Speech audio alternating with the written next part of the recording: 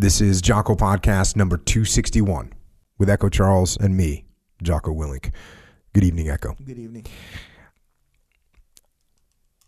Being in the teams is the best job in the world.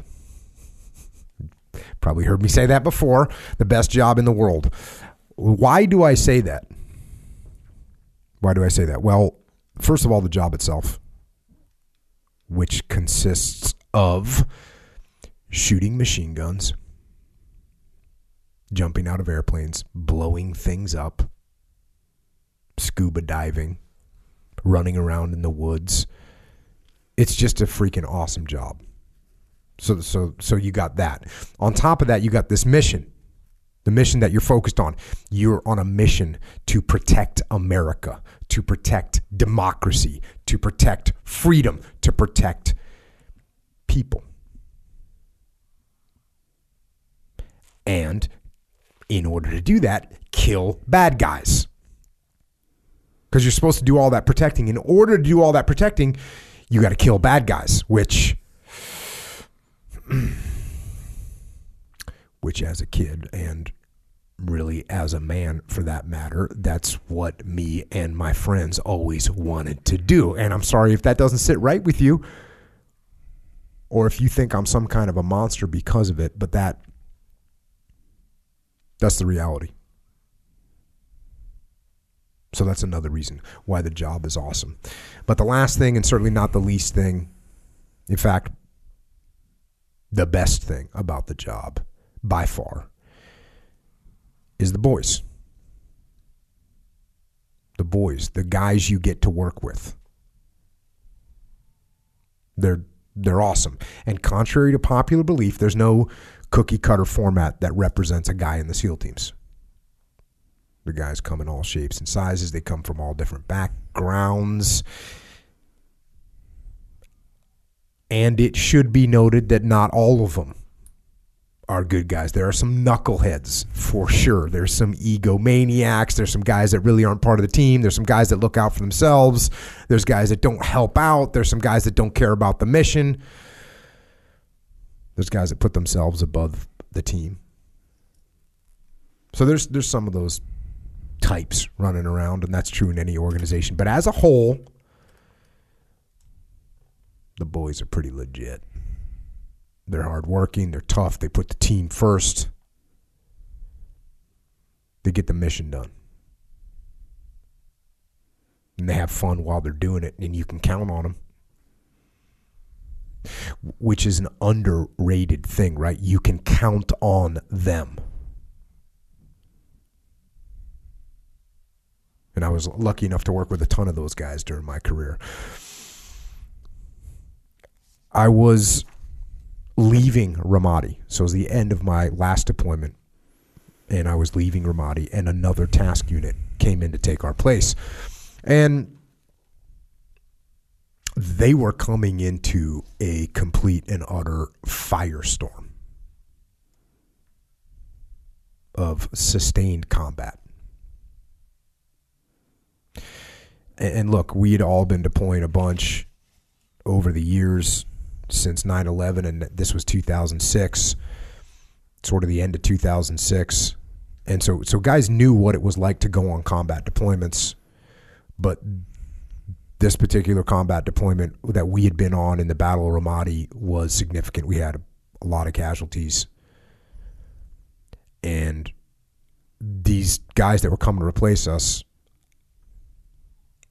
I mean, I knew that they were coming into something that SEALs hadn't deployed into in a long time. And look, I'm not saying that SEALs weren't deploying into dangerous places. They were, but kind of a known scenario like that, it'd been a while. And so I felt horrible, actually. I felt horrible for the new task unit that was showing up to replace us, because I felt like we had learned so much there and we had gotten good at our jobs, and I felt like we were leaving this other task unit in a bad spot. And I was worried about them and worried how they would survive.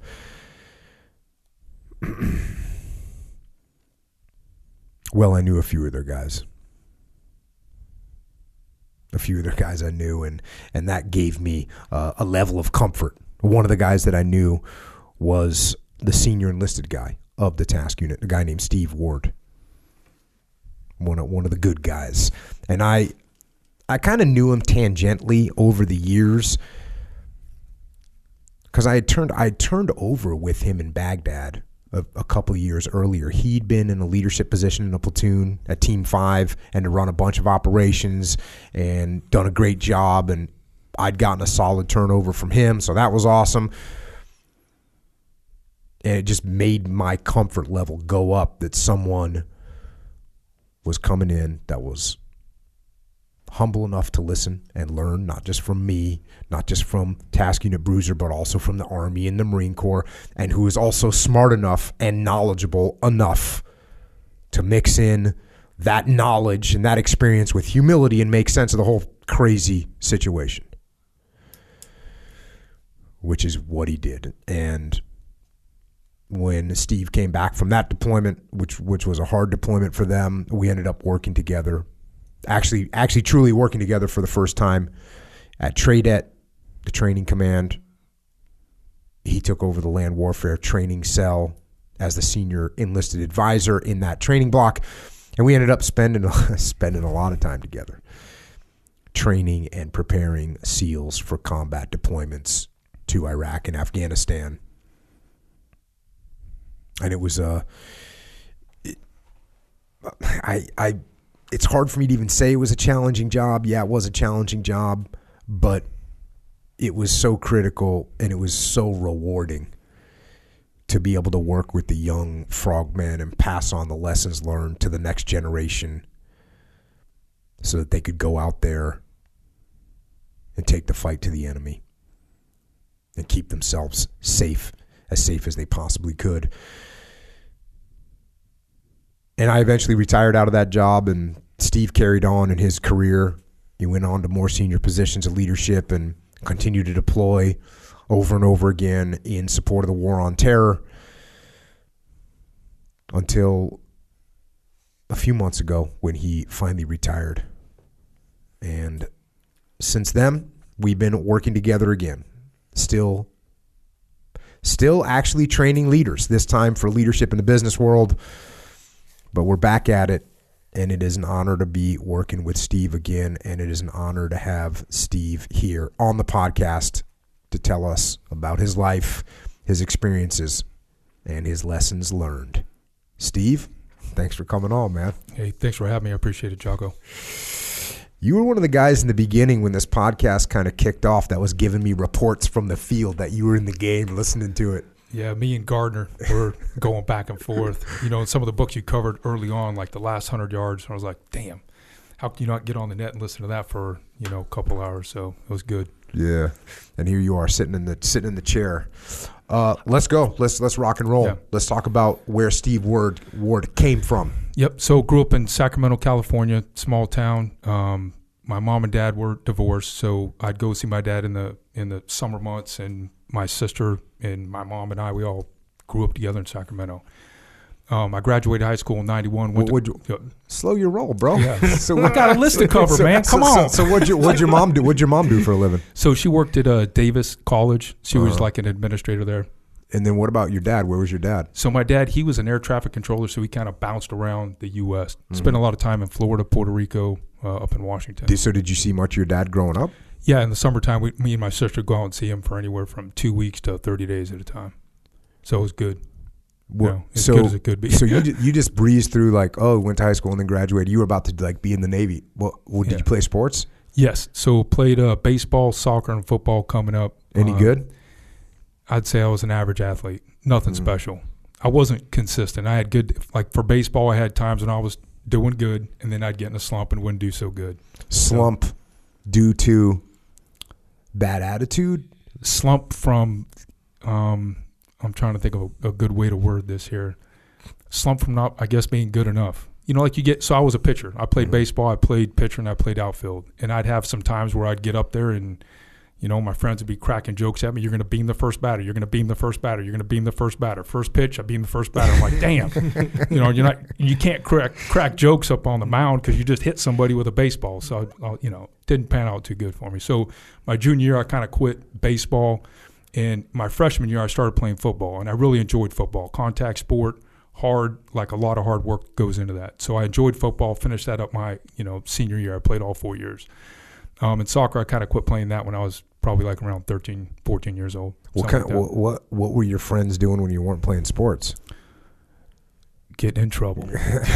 Getting in trouble. So sports, you know, I was probably like I wouldn't say a bad kid, but I was definitely off the path. 7th, 8th, and 9th grade, not good things for me. You know, I was picking up trash on the side of the roads. I was on probation, just doing stupid shit. For what? Just nothing I care to repeat on the net. Just what do they call that? Delinquent activities. I was a delinquent, and it wasn't my friends; it was me. I was a guy that was like when my friends came around, I was the guy instigating and kind of leading the charge on doing. What kind of music were you listening to?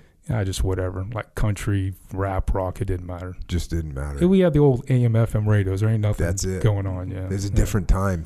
Yeah, you were limited to what you could actually hear. Yeah. Was it a small town? Yeah, so I grew up actually in West Sac. It was definitely a small town. Okay. And yeah, small town, smaller high school. I went to a high school called River City. It was small. Yeah. Did they have wrestling there? They started a wrestling program, I think, when I was in about 10th grade there. Mm-hmm. I didn't wrestle. I played football, and I stayed away from basketball. Yeah.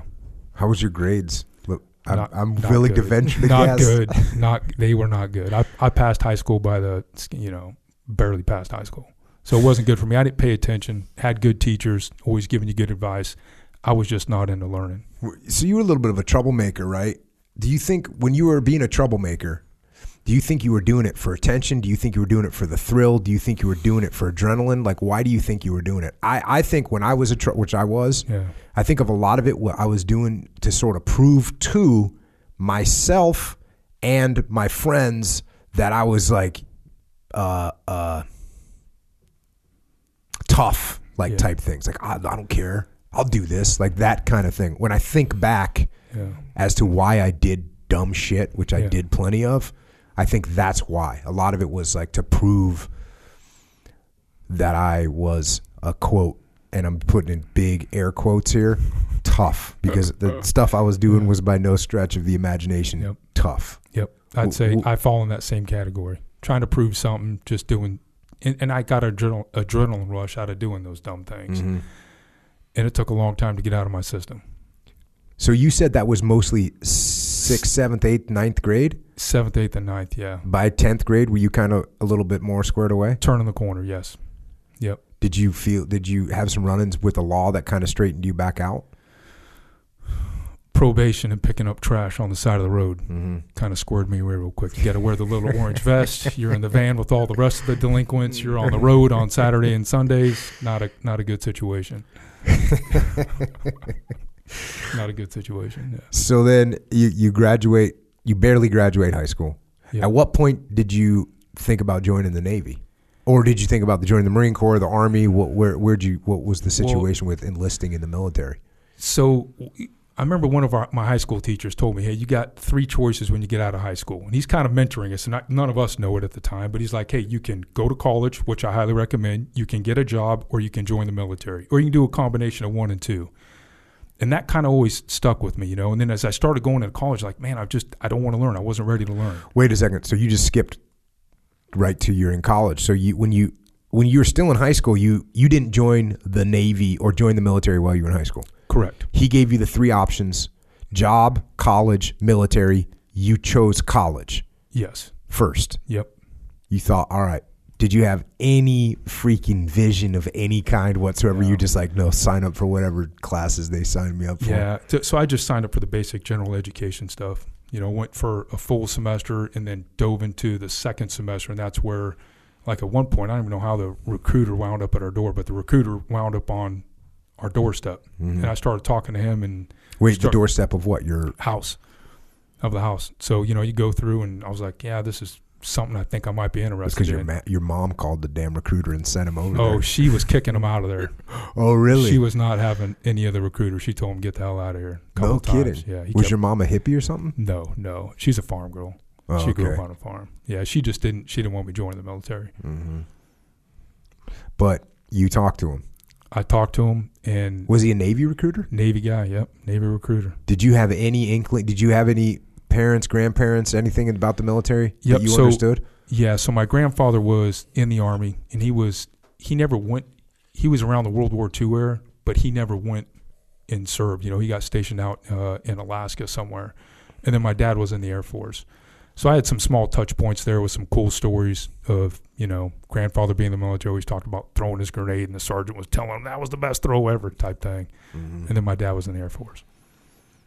Your grandfather was getting told, you're going to beam the batter with that grenade. Yeah, yeah. Whack. So the guy, the recruiter talks to you, and at this point you realize college is like a waste of your time?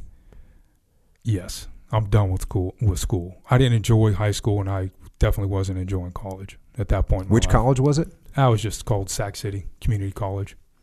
So you were living at home during this time? Yes. Yep. Living at home, working part-time, going to college. What was your part-time job? Man, I don't remember what it was. I had a couple of jobs growing up. I worked in a bunch of different little restaurants, being a busboy, being a dishwasher, moved furniture with a guy named Craig, who's a great family guy. And so we'd get on the road. He worked for Allied Furniture, and we'd be trucking on down to L.A. with furniture on the back of his big old 18-wheeler. It was actually a good job. It was hard work, but it paid good money. It was paying $10 an hour back then. That was good money. You were kind of the man with $10 an hour. I was the man with $10 an hour. Yeah, and that was a lot better pay than the Navy paid you. I'll tell you that back then. So how'd the Navy recruiter convince you? He was just like, hey, come in and give this a go, man. And, so I went through, did all the ASVAB testing. He's like, all right, we can get you in June timeframe. And what job were you signing up for? Because you didn't enlist. Did you know about the SEALs at this point? No, I didn't. I didn't know what a SEAL was. So I was signing up to go to the regular Navy, to go on a ship. Dang. To figure life out. Yep. Little did I know I was about to get after some bathroom cleaning. So what like job did he sell you on? He didn't sell me. He was just like, so I grew up with some friends, and they, a lot of people were getting in trouble. People were doing drugs, all that kind of dumb stuff. So I just knew I had the best option for me at that point in my life was to get out of Sacramento and go try something different. So the job, I didn't even know what I wanted to do. Did you go UD undesignated? Yes. Oh, yep. Damn. Yeah. So I was in, So for people that don't know, like in the Navy, you have a job. It's called your rating. And your job is, you might be a welder. You might be a technician or an engineman that's going to work on engines. Or you might run a weapon system. And they have names for all these different jobs. But if you don't have a job, they call it, and I remember this from boot camp. Yeah. It was a threat. They'd say, you keep this up, you're going to go to the fleet, UD, undesignated, which means you have no job, no skill. You're just going to go in there.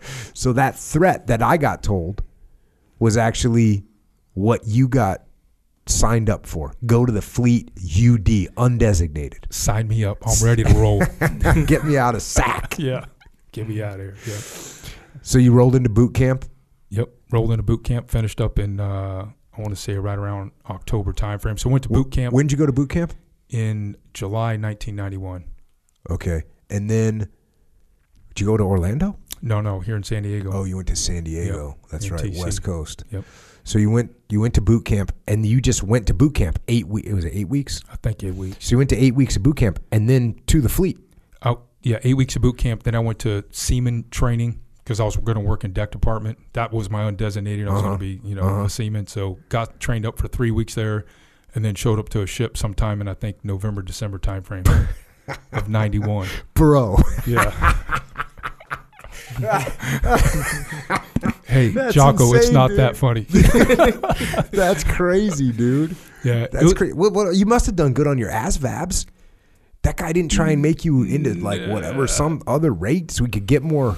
No. That's crazy, dude. Well, so that was probably my first lesson learned in life. Hey, pay attention in school so you score good on your ASVAB so you have options, right? Hey, when you're in high school, I never really thought about that. Hey, I just need to make it through. But in life, you're going to be given some tests, whether you're going to go work in a fire department, a police department, you're going to go in the military. And so the better educated you are, the more options you're going to have available to you.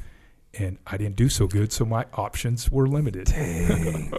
Yeah, that's the one thing I always try and explain when like parents ask me about kids and like and I think one of the biggest things you can do for a kid, besides getting them into jiu-jitsu, is making them realize that their actions today have impact on the rest of their life. Absolutely. Because we get little kids, and when I say little kids, I'm talking me when I was 23, right? What I'm doing right now is going to impact where I'm going to be, right? And so how can you expect a 13-year-old or a 15-year-old, and girls might be a little bit smarter than boys. It's possible. It seems, judging from my own children. Anyways, let me rephrase that because I don't want to generalize. In my personal family, it seems like my daughters are a little better at connecting what they're doing right now with the future than my son, who just doesn't do it as much. Yeah. So yeah, that's a good point. When you realize that what I'm doing right now as a kid, and it's not just kids, what I'm doing right now as a human is going to impact the way my life goes. Yep. And you might end up in the fleet UD. Getting after it. So you do 8 weeks of boot camp, 3 weeks of seaman prep school, and then boom, you go to a ship. Yep. What was that wake up call like? It wasn't bad. It wasn't bad. It was probably one of the best things that ever happened to me. In what way? Yeah, it was a lot of hard work. So when you show up in deck department and you're an E2, you're getting every, you're getting all the assignments that are not fun to do. Mm-hmm. You're cleaning bathrooms, you're painting the ship, you're chipping paint off the ship, you're just doing all the things on ship maintenance. And so you're eating some humble pie for breakfast, lunch, and dinner while you're doing this. It gave me a chance to kind of grow up a little bit. And it was good. It was hard work. I had to roll the sleeves up and get dirty. Yeah. You had time to reflect. Yeah, time to reflect. What were you thinking about when you were reflecting? So when I'm reflecting on that, I'm just like, hey, man, can make the best out of this situation. So I had one of my buddies that I went through boot camp with. We wound up on the same ship, Chris. And me and him just always had competition. We got put in the same deck department, and every assignment they gave us, we were like running up and down them stairwell ladders, just completing assignments, coming back like, hey, what else do you got for me? Like, hey, you knuckleheads, that's supposed to take you to lunchtime. We're like, well, we're done. Give us more. That's awesome, man. So it was fun. We made the best of it, and we had some good leadership on the ship and some bad leadership. That was my first exposure to kind of what right looks like, what bad leadership looks like. So it was good, and you're taking down all these data points and you're storing it in your head, Mm-hmm. And probably one of the biggest things I took out of that assignment is we had guys that were super knowledgeable, just very good. Like we had a BM2, and he was super good at being a bosun mate. He knew everything, how to tie all the ropes, all the maintenance. He knew everything, and he was squared away. Hard worker, looked out for his guys. You're like, that's a dude I want to be like. Always talk about Echelon Front, hey, modeling the correct behaviors. That dude was modeling all the right behaviors, busted his ass, did good things, and he was getting promoted while I was on that ship. So you're like, data point. Mm-hmm. That's what right looks like. Same thing with the handful of chiefs that were on that ship. Just good, solid dudes. They weren't afraid to roll their sleeves up, get in there with the guys, and get to work. You're like, all right, check. Mental note on that. So then how long was it when you were in the fleet until you heard about the teams? Yeah. So we had a couple guys that didn't make it through SEAL training. They showed up, became friends with those guys at some point, and they told me all about, basic underwater demolition SEAL training. And I was like, damn, that's something I'm interested in. So I started training up. They told me kind of all the things you need to do to be successful. They took me over to the obstacle course, showed me all the tricks on how to navigate that thing, a lot of technique. In the meantime, I was getting my application together and submitting everything. So when I hit the 2-year mark on the ship, I'd had my application back. I was approved to go to SEAL training, and everything was dialed in as tight as it could be. No matter what, I was going to have to do 2 years on that ship. So you weren't even close to your 2 years yet, and you already had your application in? I would say I had it in right around the probably 13, 14-month cycle. So you owed whatever those months were, another year or something like that, 10 months left. Yep, something like that. Before they'd release you. Yeah, and the cool thing was, we had my division Master Chief was an E9, obviously. He was a good dude. And then our CMC, our Command Master Chief of the ship, was a good guy. And they're like, hey, man, you work hard. You stay out of trouble. We'll make some phone calls. We'll make sure that you get a shot at going to Buds.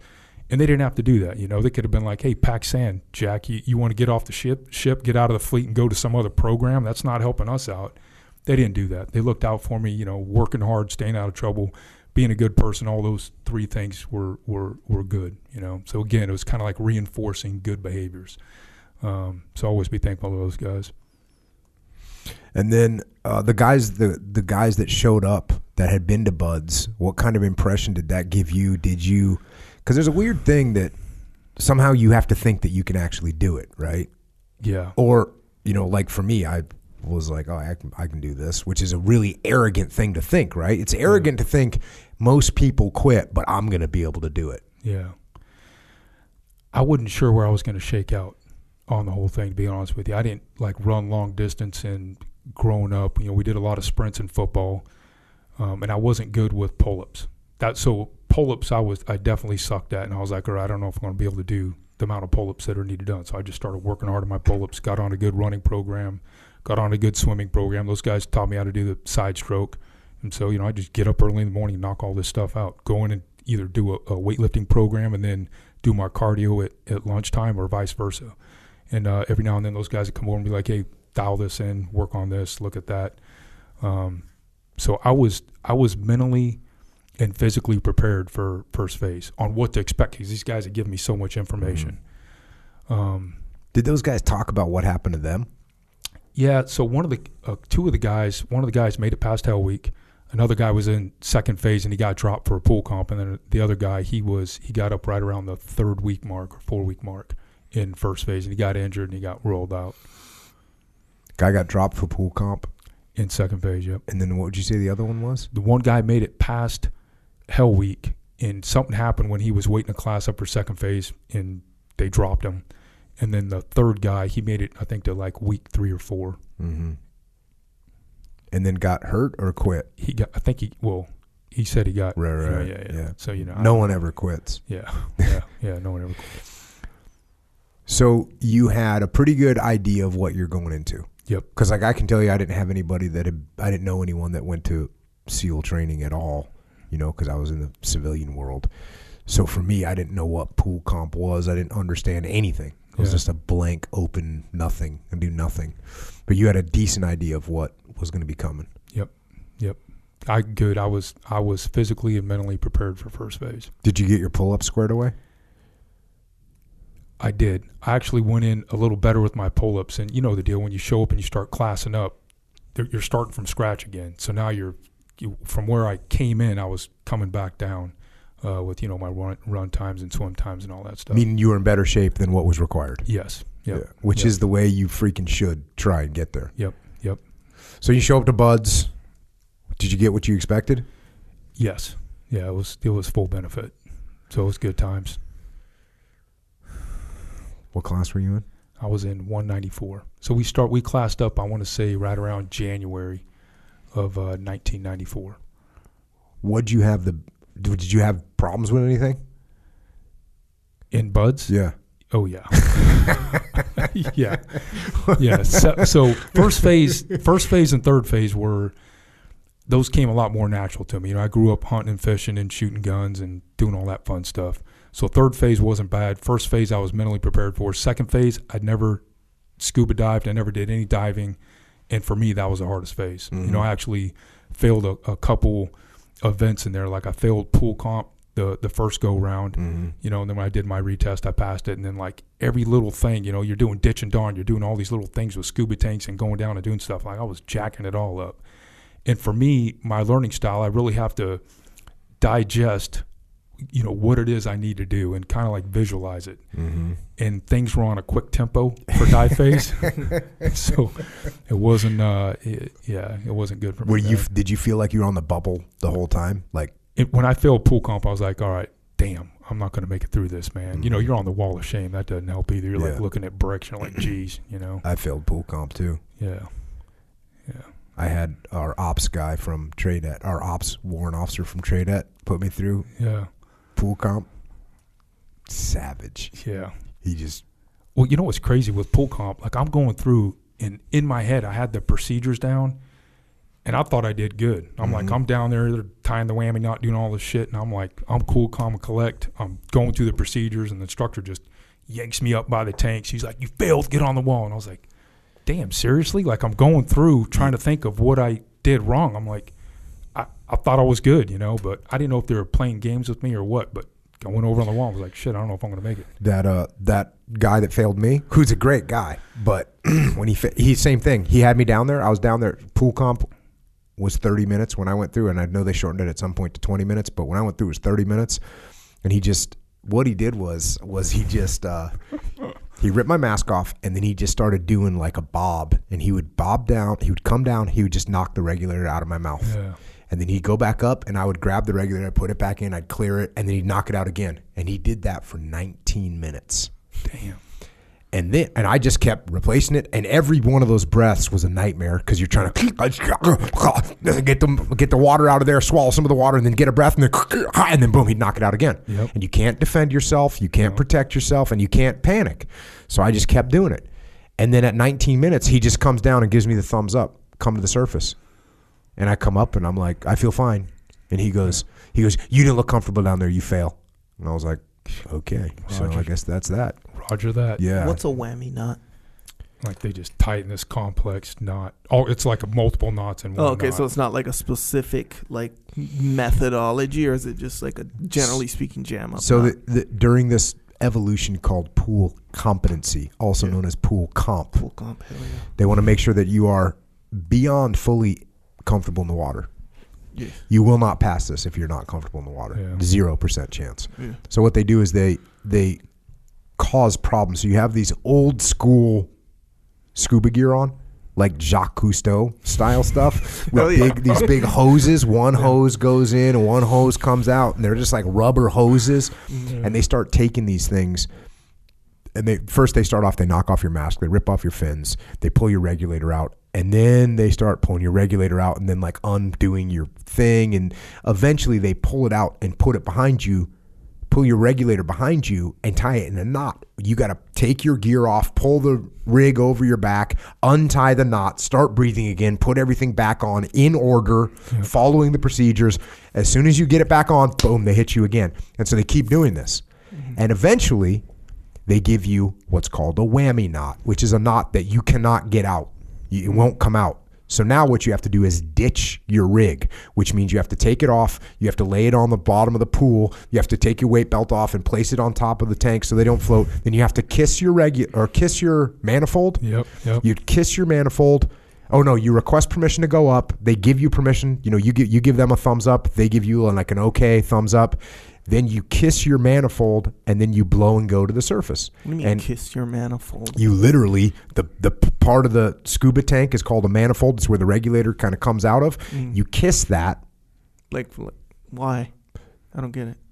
Because those are the procedures that That's you're just following. the deal. Okay, like you got to follow these directions, Yep. kind of. You kiss thing. your Okay, manifold, got it. right? Did you have Yep. to kiss your manifold? Yes. Yeah. So you Yep. kiss your manifold, and then you blow and go, which means you're not going to give yourself an air embolism by the air expanding your lungs. And then you go to the surface. You blow and go to the surface. When you get to the surface, you give a thumbs up and you say, "I feel fine." Yep. And they either say, "Good job, you passed," or they say, "You looked uncomfortable, you failed." Which for me, they said, "You looked uncomfortable, you failed." And then for Steve, they said, "You looked uncomfortable, you failed." I would say, though, one thing that's different about me was I did good on everything else. So when I failed pool comp, I was like, "Oh God, like this is it. I can't. I'm gonna fail." I was super sketched out. Yeah, not me. That wasn't my first time failing. So you like failed like ditch and dawn and buddy breathe. I was good on the buddy breathe, ditch and dawn, and something else. I don't know what else I failed. Bro. There was like 3 things. It wasn't good. My buddy breathe partner was a freaking wrestler from Iowa. He was a beast of a guy. He was a total freaking panic in the water. This dude would take the freaking buddy breathe from me because you're using one set of scuba tanks. He would take it and just breathe off of it for like a long time. Yeah.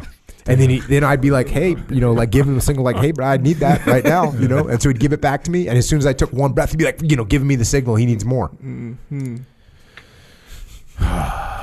But you passed the second time. Yep, passed it, made it out, made it in the third phase, and then third phase was uneventful, easier. You're just doing a lot of running, swimming, and shooting. So that was a lot easier than second phase for me. And running, you were good? Running good. I had all my run times down before I went into Bud, so I wasn't so concerned about run. I was just worried about kind of getting injured. Swimming, what about the open ocean swims? Good to go. No factor. No factor. Did you were honor man? Yeah. So you were fire in the gut? Yeah, so the That's way they impressive, dude. Yeah, the way they worked it is I think we voted the fire in the gut before the honor man results came out. And the class voted that for me, and I was like, all right, that's awesome. And then they're like, hey, Ward, you got honor man too, and I was like, all right, check, roger that. Well, the reason I say that's impressive is the honor man is usually somebody that's like it does really well in all the events like running, swimming, O course, and the fire in the gut is usually a guy that like doesn't. Yeah. It's a guy that had to kind of gruel through it and gut through it to pass. Yeah. Like in my class, it was Jeff Higgs who had hypothermia multiple times, like 5 or 6 times, and he showed back up to Buds even though they kicked him out. He showed up to class in his dungarees and just kept doing it. So he got fire and gut, like of course. And then honor man was Keith Camaro, who's a total stud athlete. But for you to get both those, that's pretty freaking. Yeah. So how did you even get that? I don't know, man. I don't know.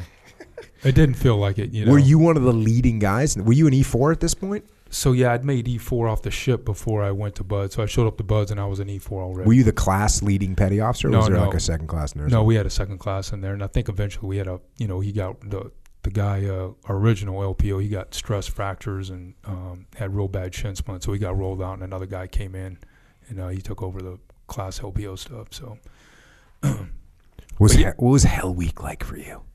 Hell Week, I'll tell you what, Hell Week wasn't as bad as I thought it was going to be. It sucks for everyone. I had enough gas in my tank. I think I could have went one more day, but it was manageable. Yeah. It was manageable. We just had a guy on who ended up in SF, but he went to Buds and he didn't make it through Buds, but he said Buds was really, really hard. Yeah. He was like, he goes, if you're thinking you're going to go there, you're going to get what you ask for. Yeah. Well. Yeah, for me, Hell Week was kind of cool because I wasn't the best runner. I wasn't the best swimmer. And so it was like hard for me. Like I had to put out super hard to pass those evolutions, and I had the fear of failing. Yeah. And Hell Week, there's no time limit on the evolutions. Just keep going, and I'm pretty good at keeping going. That's a good thing I'm good at. Just keep going, no matter what. The one thing I remember about Hell Week is, you remember when we were doing Steel Pier? Mm-hmm. That was one of the coldest points I'd had in my life. Mm-hmm. They were hosing us off on that thing, and it felt like my damn hip flexors were going to pop off. Yeah. We were doing flutter kicks, and then they'd pop us in the ocean, and the ocean had to have been around 60 degrees, but the ocean was way warmer than so Steel Pier. It feels hot. So you're in there, and you're like, oh, man, this is great. Keep us in the ocean for a little longer, and they'd pop you back up there and back and forth, and, man, I could barely walk when we got off of that damn pier. So the pier evolution in Hell Week was horrible, and then the instructors just wrenching down on that rope when you're carrying the boats to and from Chow. That shit sucked. You mean wrenching down on the rope so that the thing is pulling down on your head? On your head, yes. Yeah, I thought my little neck was going to snap off there. Were they jumping from boat to boat when you were in? We had instructors in our boat. I don't remember them jumping to another boat, but we were carrying them around. Instructors were jumping from boat to boat. Damn. And I remember hearing my freaking neck bones just grinding. Yep. And I was like, this doesn't seem like it's good for me. But oh well. Yeah.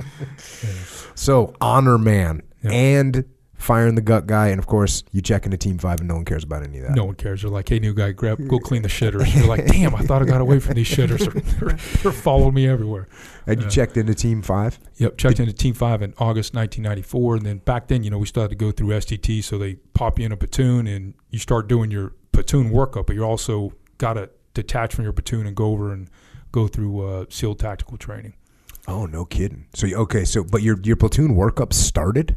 Our platoon workup, we were a couple months before starting the workup, but we were broken off and going to STT, and the platoon had just started some things when we had finished up. And you went to the group STT, didn't you? No, team. I think it was just the team. STT. Just your team. Yep, okay, just our team. Yep. God, I thought they had already combined because eventually they combined. Yep. where every guy went directly to a group. Well, not directly, but everyone went through STT together for a while. Yeah. They still do now, but there was a time when they started. I thought they started around that time. Yeah. So with you, it's just guys from Team 5? Yep. Was it run by Team 5? It was run by Team 5, our training Yeah, cell. that's the same thing that I Yep. did. Yeah. And did you have any idea what your job was going to be? No. I got, put in the platoon, and initially I was a dub guy in there, and I worked in air. The problem I had with A-dub is I was left-handed. Oh. And we'd had one of our guys in training, and he's like, hey, man, the dude's left-handed. Why do you guys have him shooting an A-dub? Because, all the rounds or the brass and Link. link are going out to the right, which is going right across your field of fire and then you're in your face and stuff. So like, hey, put them on rear security. So got on rear security for that first platoon, and then worked in there and dabbled around in first lieutenant and ordnance. What kind of platoon was it? Just a spec ops platoon? Spec ops platoon, yep. So we were deploying out to a little island out there in the Pacific. Did you, how was like your platoon leadership? No, the first platoon was not good. Mm-hmm. So I got to see, hey, what wrong looks like, and it was kind of funny. Like it was a classic case of, our OIC was a good dude, but I think he was too smart for his own good. Mm-hmm. And I think he was a little more concerned with PT and being in good shape, and he was a phenomenal athlete, like one of them triathlete guys. Mm-hmm. But it came at the cost of showing up to dive evolutions on time. It came at the cost of being a good tactical leader down on the ground, which is what everyone's hungry for. So I think he kind of lost, a lot of our guys' respects, and he was kind of hard-headed, that classic I'm smarter than everyone else type thing. So it didn't go over good, and it was just it was weird, it was weird, and I didn't realize how, trying to find a good way to word this. It wasn't an ideal platoon. Right. And you don't realize that until you get into a really good platoon. Yeah. For you didn't know anything different. Correct. So for you, that's just the way a platoon was. Yep. And the scary thing about that is you get such a big impression made on you by your first platoon that if you're not careful, you can think that other platoons are jacked up because they're not like your first platoon. Yeah. You're so impressionable. Yeah. Yeah, so it was interesting. So there was a huge difference between my first platoon and third platoon. The third platoon I did, we were like the best platoon at the team, and it felt good. Like the leadership was dialed in, they were balanced out. Our platoon chief was squared away, well respected. He was good tactically, he was good administratively. Like that's the dude I want to be like. Mm-hmm. That was in your third platoon. That was my third platoon. My second platoon was better than my first. Still a lot of room for improvement. And were you rear security? Did you move up to point man or something now? Yeah, I moved up to point man at some point. I think my second platoon and third platoon I was running point. Running point. You're tall for a point man. I know. How man. Tall are you? Yeah. 6'2". Yeah, because you have A-dub written all over you till they find out you're left-handed. Yeah. And what were you, just to give people a reminder, this is the 90s, so we don't have a lot of assets. Nope. We don't have a lot of money. Nope.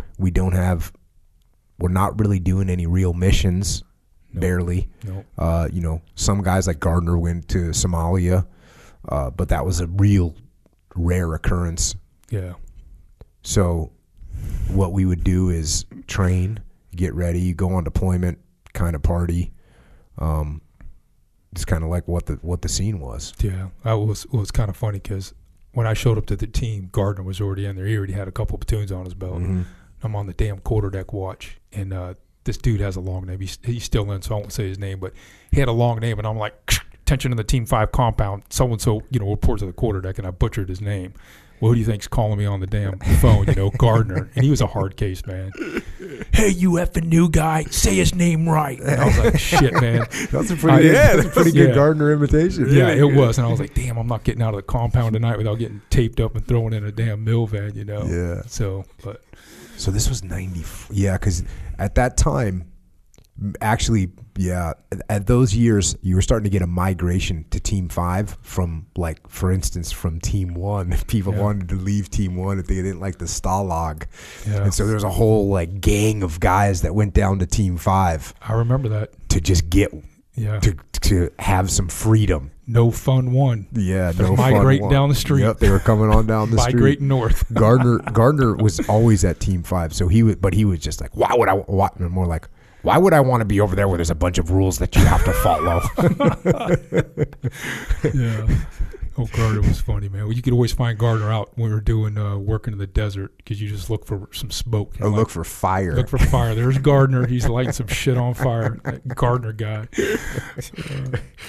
So you do your third platoon, Yep. and then what? What are you thinking? What are you thinking about your life at that point? So it's what year is it? So this is I finished my third platoon in '99, and so I was going through a divorce, had a kid, and I was like, hey, I got to hit the reset button. So I talked to our master chief, our CMC, and I was like, hey, man, he was like, hey, we want to bring you in here and be the training cell LPO. And I was like, hey, man, I got a lot of baggage right now. I need to break contact here, go reset. So I got orders over to our special boat team at the headquarters element, and I got put in their training cell, and we were basically setting up operational readiness exercises just like we used to run. Yep. And So you went, so everyone understands, you went from, instead of being a team training cell, which you're going to be gone all the time doing training trips, you go to a boat training and then the ORE training, so you're going to be home a lot more. Yes. Yep. And so at that point, I was ready to go back to school. So as soon as I got there, I was already enrolled back in college on like a 1 year, I don't know what you'd call it, but you know how they have the military program. So I was going to school Saturday and Sunday to knock out all my upper level units from my bachelor's degree, and then I was working on my lower level units at the same time. So I wound up finishing up my degree in about 3 years. And so I'm there going into the training. We're home, away trips every now and again, and it was good, man. I had good leadership in there. These, the special warfare combatant craft crewmen, them dudes are squared away. And so I got to learn a lot about the boats, and that play off, or it helped me out later on because you're really learning, hey, how far can these things go, load capacity, all those key tactical things that matter when it comes into a mission planning process for training or for a mission. Yeah, and what's good is you start to relate those to helicopters and aircraft and vehicles, and so it gives you a better sense. Because as a young team guy, I was really lucky. I was a communicator. I was a comm guy, so I was always involved in the planning more than my peers. Right. The point man might plan the route, but like I was like, okay, here's what we're gonna do for communications during the insert, and then once we're on target. So I was more involved in the planning, which was super lucky. And then I did ARGs. Where I was working with the Marine Corps and working with the big Navy. So once again, what's the distance that this helicopter can take us to insert us? What's the distance that we can get with our boats? What's the distance that our ribs, once again, the boats, how far can they take us? What's their capacity? So I was very lucky that I got that opportunity, because once you realize how to plan with assets, it's a big, it transfers to all different assets. Makes you smarter across the board. So all that was good. So while I was there at the boat dead, I was like, hey, not much going on in the 90s. I was kind of like ready to punch out of the military. And so I started putting in my application for the CHP, California Highway Patrol. Went in through all the interview process, all the testing, got my letter of acceptance, and I was kind of just on standby. I was going to transition out. And then in August of that year, in 2001, I made chief. I don't know how the hell I made chief that. I wasn't expecting to put it on. It was like a total shocker, and then in September 2001, 9/11 happened. I was like, all right, shit, I'm staying in, man. We've been waiting a long time to get in the mix. I've been training for whatever. It had been 7 years, 7 I years. guess. Yep. So, from there I worked with the CMC over at Team 5 to get back there, and he's like, hey, I got a platoon chief slot open if you want him. I was like, hell yeah. You rolled right into a platoon chief slot. Yep. After September 11th. Yes. So I went back to the team. I left like a few months early TAD to go back to Team 5 until my orders could catch up, and then got over there, and like I think right around January, February timeframe, we started forming up our platoon, getting ready for a 12-month workup cycle. So you called the CMC at Team 5. Yep. And said, hey, bro.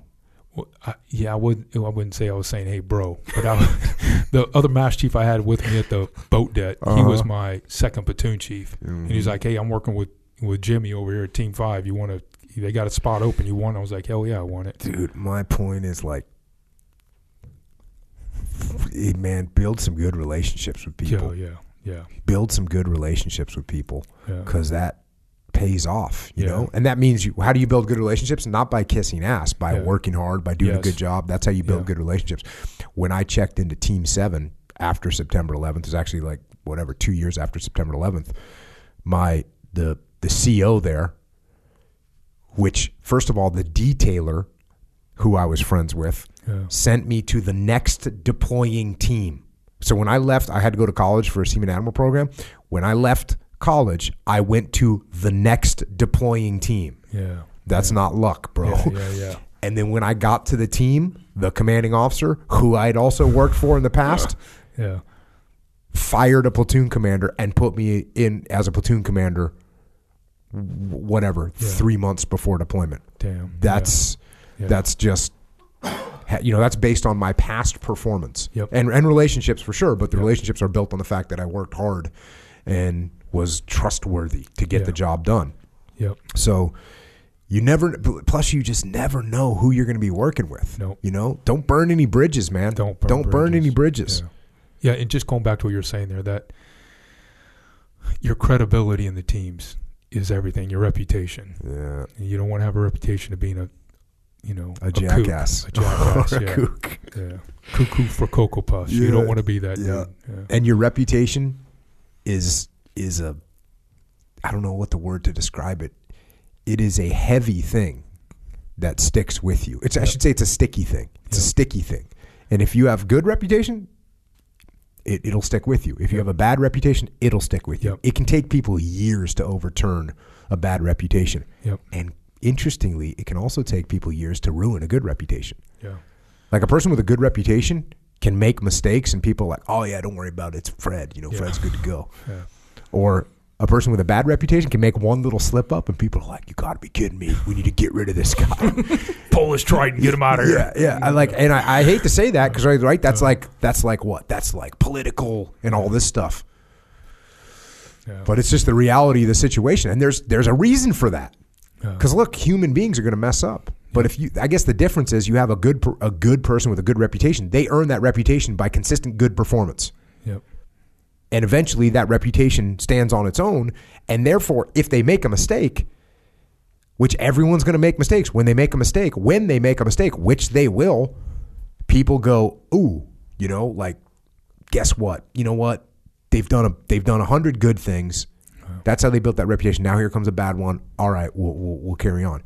Whereas if you've done a bunch of bad things, and now you do something bad, you're good. You don't have any leg to stand on. Yep.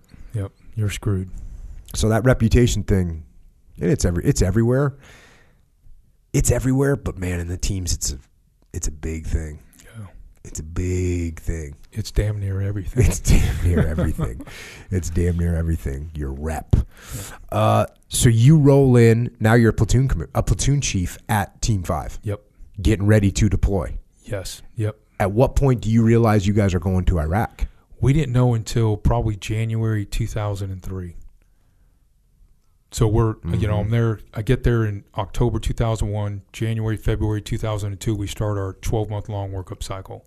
And it's going through, and it looks like, hey, we're going into Iraq. No one really understood the scale of that thing, how big it would wind up being, how many years it would wind up being. So when they told us, hey, you're going over, we were like, hell yeah, man, this is awesome. Because you, like everybody else in the teams, was worried that there would be a 3-month war and you'd miss the whole thing. Exactly. Which is so hard to explain to people, especially now that we've been at war for almost 20 years straight. Yeah. It's hard to explain to people how much it meant to go to war when there was no war going on. Yeah, it was everything. Like, you were just like, man, this is going to be awesome, And everyone's getting prepped. You don't know, I don't know what to expect. Everyone was thinking they had chemical weapons, we were going through all kinds of mop drills with our CBR gear and just going through everything. Our EOD guys were getting everyone tuned up, so we were dialed in. And you're looking at the freaking mop uniforms. Oh, yeah. And it's like got a elastic drawstring at the waist. And you're thinking, wait a second. Yep. This is supposed to keep me alive. Ain't happening. Whatever. Let's rock and roll. Did you ever think that? You ever take that charcoal freaking light laden suit and be like, hey, wait, you're saying this thing's going to save me? It's got some elastic drawstring around the ankles and that's supposed to keep me good to go?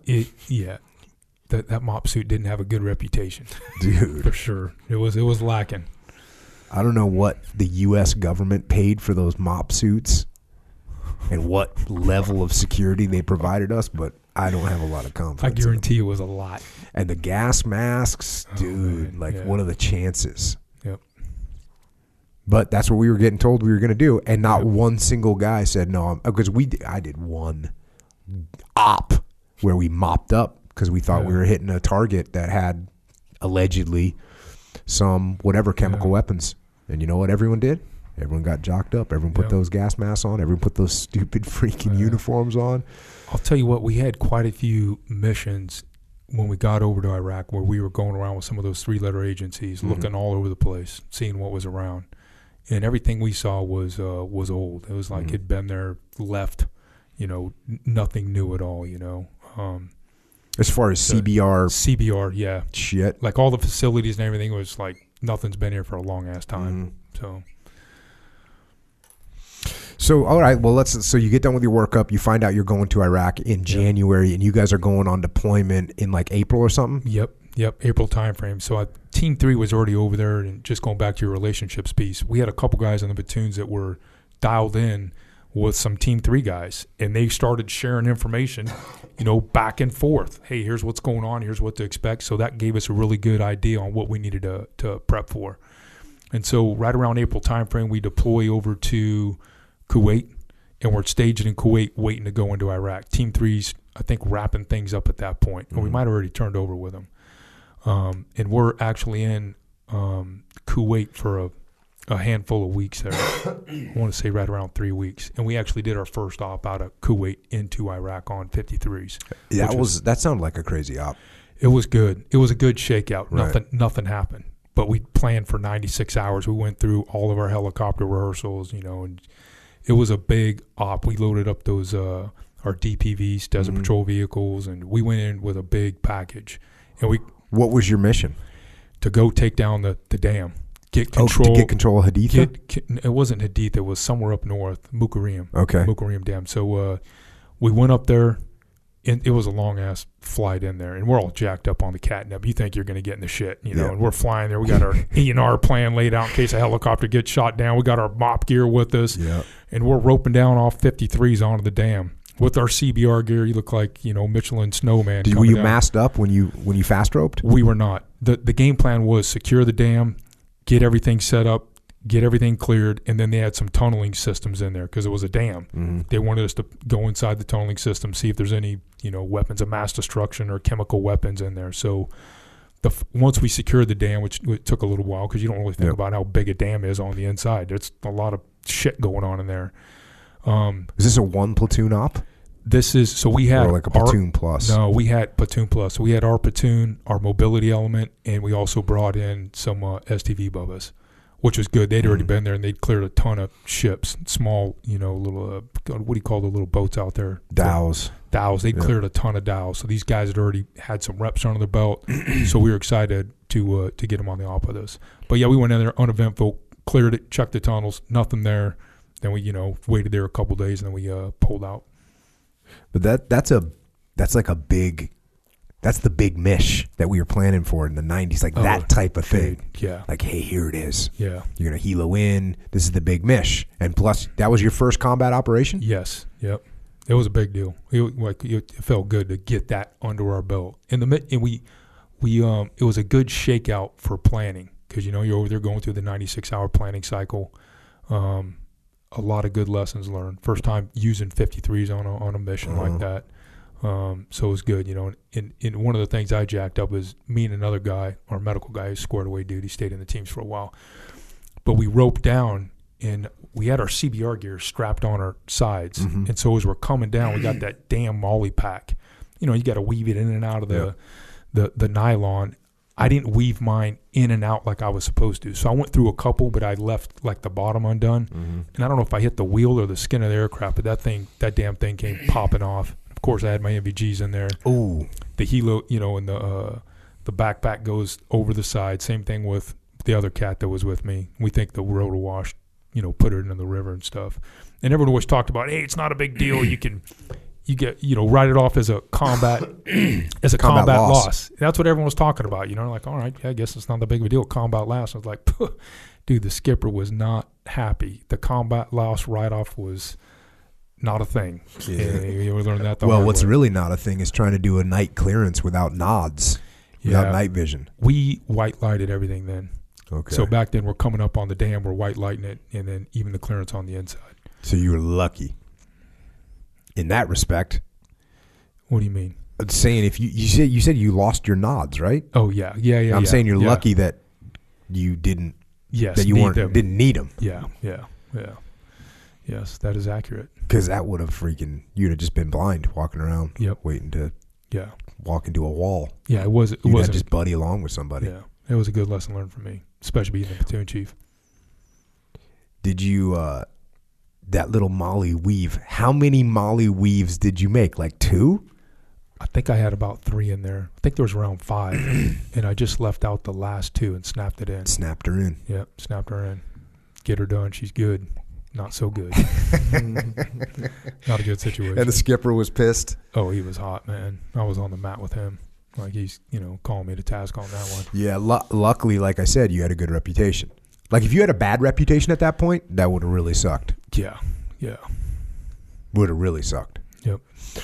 So that was your first big mish, and then what? And that was out of Kuwait. That was out of Kuwait. Yep. And then what happened? Then we moved up into Baghdad. We had a little camp set up out there. We called it Camp Posey. We had I don't know if you know Posey, but a good warrant officer, Vietnam dude. Yeah. Good, good the stories. Best, man, the best. And we had another guy, we called him Ranger, and those 2 dudes came in. They helped build out the camp. We took a Ranger with us on quite a few missions. Good dude. And then we just started operating out of Posey into Baghdad. Yep. We were right there at the Baghdad International Airport. And what I was impressed with looking back, or what I am impressed at looking back, is you guys were freaking super proactive in getting missions started. Yeah. Like you guys were super proactive in forming relationships. Yep. and getting the intel that you needed from various sources and starting to do a lot of operations. Yeah, we set the foundation for you guys because you guys came in and did like 4 times more than what we did. But we were definitely laying that foundation. And one of the things we had, our task unit senior enlisted leader, he was dialed in and he came from Dam Neck. Mm-hmm. And so he had a lot of good relationships. And, Dam Neck was over there at that point. And so he was tied in with a lot of the 3-letter agencies, which opened up the door with quite a few missions, shared intelligence. So that really helped set that foundation for us. And then from there, we were starting to get, some good missions. And hell, even if you're getting 1 mission, you're like, all right, we're good to go, because we all think we're going to be out of there within 6-7 months, like the whole thing's shutting down. Yep. But obviously it didn't. Yeah. So you guys got in some gunfights too. Yeah. What was the first one like? What do you remember? Our first shootout was kind of funny. We were dialing in our standard operating procedures for a shootout, which we hadn't done. Like, we went through training. Training was good, but it was nowhere near the level that, we provided our guys once we got over to trade it. It wasn't anywhere near that. So we identified a few of the gaps we had, and we brought in the platoon, we brought in guys with experience, and we developed our standard operating procedure for what we're going to do inside a house if we get in a shootout. And it was basically suppress fire, cover, crash, maneuver. Using a cover and move, we're going to deploy some crashes. Someone's going to be suppressing fire while all that's happening. So on this particular mission, we went in and the house the guy marked for us was the wrong house. We didn't know that. Well, on imagery, everything looked dialed in tight, and they mark it. It looks good. We go in, breach the door, so we've gone explosive. So now the neighborhood's starting to wake up. We clear the house. I kept everything on the clock. We clear the 2-story house in under 2 minutes. Then we get the call on the net, hey, reset. The actual target house is down the street. So we reset, reconsolidate, one's on the left, two's on the right, gear check, sensitive equipment check, everyone's good. Come back out of the house, grab our wood ladders, patrol back down the road, and the right house is marked. And we go up there, and it was the right house. It had a double security screen door. We go explosive on it. We got a failed breach. So now it's turning into a big construction project. Guys are up with the quickies. And not to mention, just so everybody knows, like after you hit the first house, everybody in a 2-mile square radius knows what's happening. And if you're in that neighborhood, you know exactly what's happening. Yep. So if you're a bad guy in that neighborhood, you are now alert and ready to be attacked, and you're prepping. Yep, exactly. So now we got a failed breach. We're on the outside of the structure. The breachers are working through, getting through that heavy security screen door. We're kind of raking windows. We're deploying crashes in there to keep people away from the front door. We finally get entry, clear the first floor. Everything's good. We're dialed in. And back then, we always pressed into our guys. Hey, you make the call. If you stack on the stairs, you're the number 2 guy. You got 3 or 4 more guys behind you. Make the call and go up the stairs. We don't want to just have this lag period where you're waiting for me or the OIC to make a decision, tell you what to do. Decentralized command. So the guys stack on the stairs. I'm right there. I just came out of the kitchen area. They start moving up the stairs, and there's a young kid upstairs with an AK-47. So he's like 10 feet away, and he's just full auto. And our guys are on the stairs. They're trying to return fire, but the volley's just all around our dudes, man. I'm yelling at the guys, get back down here. They come back down the stairs, and then we go through our shootout procedures, which paid dividends. They worked. We couldn't get at the guy because the guy's on the second deck, and now we're down below him. Mm-hmm. So there's no way to get the direct fire. So our guys are exposing themselves a little bit, trying to get an angle here. Guys are deploying crashes. We deployed about 5-6 crashes. There's no more gunfire. We're like, all right, check. We're going up. So, we go up the stairs. The kid had actually dropped his gun. We clear the second deck. There's freaking smoke everywhere. So it was just, we're gagging. There's so much smoke in the house. Go up there. The guy's not there. We're like, where the hell did this guy go? And our guys go out on the deck patio, and they're clearing. And now we're looking really hard, like, where is this guy?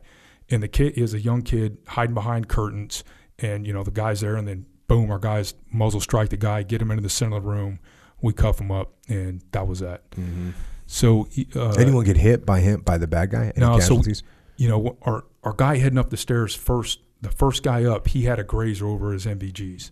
It actually hit his mount, but he didn't get hit. It was a total Pulp Fiction scenario. Boom, boom, boom, boom. Yeah, like he had angels on his, because that could have been a bad night. We could have had 2-3 guys hit in that one volley, and no one got hit. We were extremely lucky. How many rounds do you think the guy shot? 1 mag or 2 mags? Did he get a reload? No. He didn't get a reload. I think he got a full mag off, somewhere in between 25 and 30 rounds. Damn, dude. Yeah. From 10 feet. Yeah. Yep. Close. It's close. I don't know how he probably missed because he was on full auto. You know how those things get. You're just bouncing all around when you go on full auto. And the dude, the guy was just a total douchebag that shot at us too. He's like, I love George Bush. I love Coca-Cola. And you're like, you just shut up, man. So yeah, we cuffed him up, and that was emotional when you're getting shot at that close and you're dealing with a bad dude that just tried to kill you. Those emotions get jacked up pretty high. We had some good teammates there. I wanted to kill the dude, but we can't do that, as much as you want to. It's not gonna be good. But we got him cuffed up, took him over to our detention facility, and the guys did good that night, and they did good because of the training, the talk-throughs that we did, going through the checklist, going through multiple rehearsals. Every time these missions came up, all that panned out, all that worked in our favor. Mm-hmm. Yeah, for that one event, for that one shootout, that all worked for us. Having contingency plans, which is what you guys had, and it's what we have all kinds of contingency plans. Every IAD, every immediate action drill that we do is a contingency plan. Like, if we get shot at from over there, that's what we're gonna do. If we get shot at from over there, that's what we're gonna do. Yeah. So having those contingency plans, it just makes it so that you don't really have to think. Decentralized command just works. Everyone knows what to do. They know what the objective is. They make it happen. Yep. And so you can make very little call. You can give very little direction, and things still will proceed the way they're supposed to. Yeah. What about your next gunfight? So our next one, I think, was our helicopter. So we'd gone in after this guy, and he shot an RPG and killed an Army guy. And so we were going in after him. And so we came in, we did quite a bit of helo work that deployment. So we came in with our helicopters, and our game plan was to, land on the X, assault the building, and grab the guy and go. And he was out in this, I think he was actually out in Fallujah, Ramadi. So there were some palm groves out there. So on insertion, we come in, and the helicopters went to the wrong house. And our MVGs back then, they're not good. Mm-hmm. So we could see how that. So we sat down, and we're like, this is not the right house. Get back up. They get back up, do one orbit, come back into the right house, land us. We dump off, clear the building. Everything's uneventful. We get the bad guy. Now, as we're going through all the sensitive site exploitation, we're trying to grab as much as we can on this guy. We get a report as we're breaking out that, hey, there's 2 or 3 armed guys coming your way in through this palm grove. So the helicopters were a ways out, but we had a gunship overhead. And so we set up a quick, hasty perimeter, little foot shook, and we're going to wait to see if these guys came into us. Well, they never came into us. They sensed something was wrong, and they bagged ass. So we get set up in the Palm Grove, and we're calling in the helicopters at this point to come pick us up. And as we're setting up the perimeter, someone calls out over the radio, hey, man, there's a tracer fire that just went by. And no one else had seen it. There's one dude paying attention in his field of fire, sees one round come in. And so he calls it out. So we kind of go on hyper alert here. We're waiting, we're watching. And as the helos are coming in, this dude, they were probably like 300 yards from us. They start opening up with AAA fire over our LZ. Now, the only thing protecting us at that time was we had a Palm Grove, and the LZ's here, and the house is somewhere over here. So this tracer fire is coming over the Palm Grove. And the issue we had is like communicating this back up the chain. We had our task unit commander on the ground with us on this one. And some people just didn't see this shit. Some people didn't see the tracer fire coming. And I picked it up pretty damn quick once the guy called it out. And you're like, holy shit, that's a good volley of fire. We're going to get a helicopter shot down if we're not careful here. So anyways, the helicopter comes in, picks up the package, grabs our headquarters element, they bounce out, and then we just go over to our secondary LZ, which was, pretty easy. But it was very uncomfortable knowing that, hey, you got AAA fire coming over the top of you. When these helos get shut down, there's going to be a long night, especially out here in this rural area. We didn't have any backup. And then what was your op tempo like? It wasn't bad. It wasn't like we were going out digging targets every night, but we got a point there where we were going out at least twice a week, I'd say, once or twice a week. Yeah, more like twice a week. But in between that, we were doing other stuff. Like you're doing mobility stuff. You're going to do a little bit of sniper stuff here and there, which was good. And then just going back on decentralized command, the other CQC, or close quarter combat shootout we had, our guys were going up to this house. And, man, there's freaking telephone wires everywhere, man. And you know how that is. You're like, there's no rhyme or reason. How do you guys live with this? Just wires dangling. Wires everywhere. And we got to hop over this damn gate, to get to this house. So we literally like 30 or 40 wires. Yeah. Like you could be just total mayhem wires. Yep. And we planned for it. We actually picked it up on the imagery. We're going through our rehearsals, and we're like, hey, there's wires everywhere. As you're coming over at this spot right here, be careful. Don't get your nods hit on them. We got to be quiet. So we start going up and over. We get the entry team over, and actually we had our full squad into the courtyard because the distance from the gate to the actual house was a lot, and it was a big house, so we needed assaulters up front. So we get up front, and the entry team's going through, our breachers going through, laying the charge on the door, going through all the procedures, and the next thing you know, you get this whack, bang, bang, bang, rounds are coming through the door. And so, our breacher, we borrowed him from another platoon. He was dialed in, good dude. You and Leif know him. But so he's laying the charge, and he's using his cover right. If he's in the center of the door, the dude's getting shot with a .45 cal pistol. But he's off to the side, using his covers like he's supposed to, sets the charge.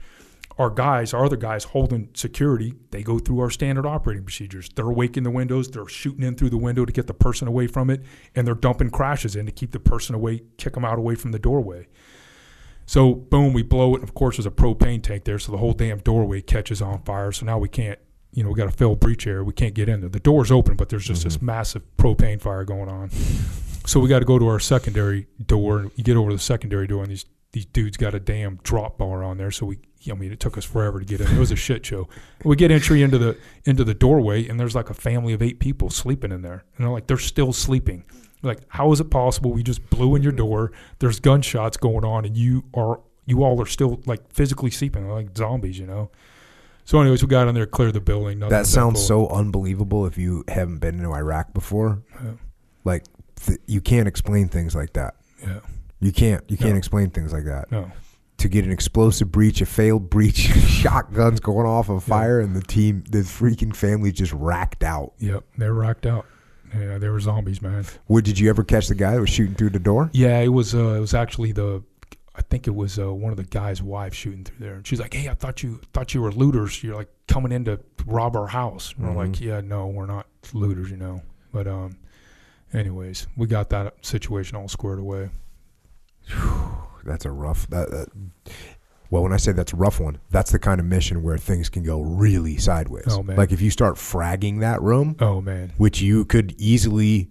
do. Yep. To say, hey, look, we just got shot at. I'm throwing some frag grenades into this room. And actually, you got a family, 8-person family, and they're getting blown apart by frag grenades because the woman was trying to defend her house from looters, which, again, may sound like a crazy story, and it could also be the absolute 100% truth. I don't know. Yeah. I'm not going to try and, replay the situation that you lived through, but that could be legit. Yeah. And you have no idea when you're out there. And that would have been horrible. Yeah, it would have been a freaking nightmare.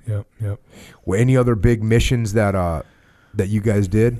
Didn't you guys do like some like SA-7 recovery op or something? Yeah. So I forgot about that one. So we went out there, working with some other intel people out there, and they're like, hey, we're going after some of this sensitive stuff here. Mm-hmm. Anyways, so we went and hit this farmhouse. We got good air coverage overhead of us.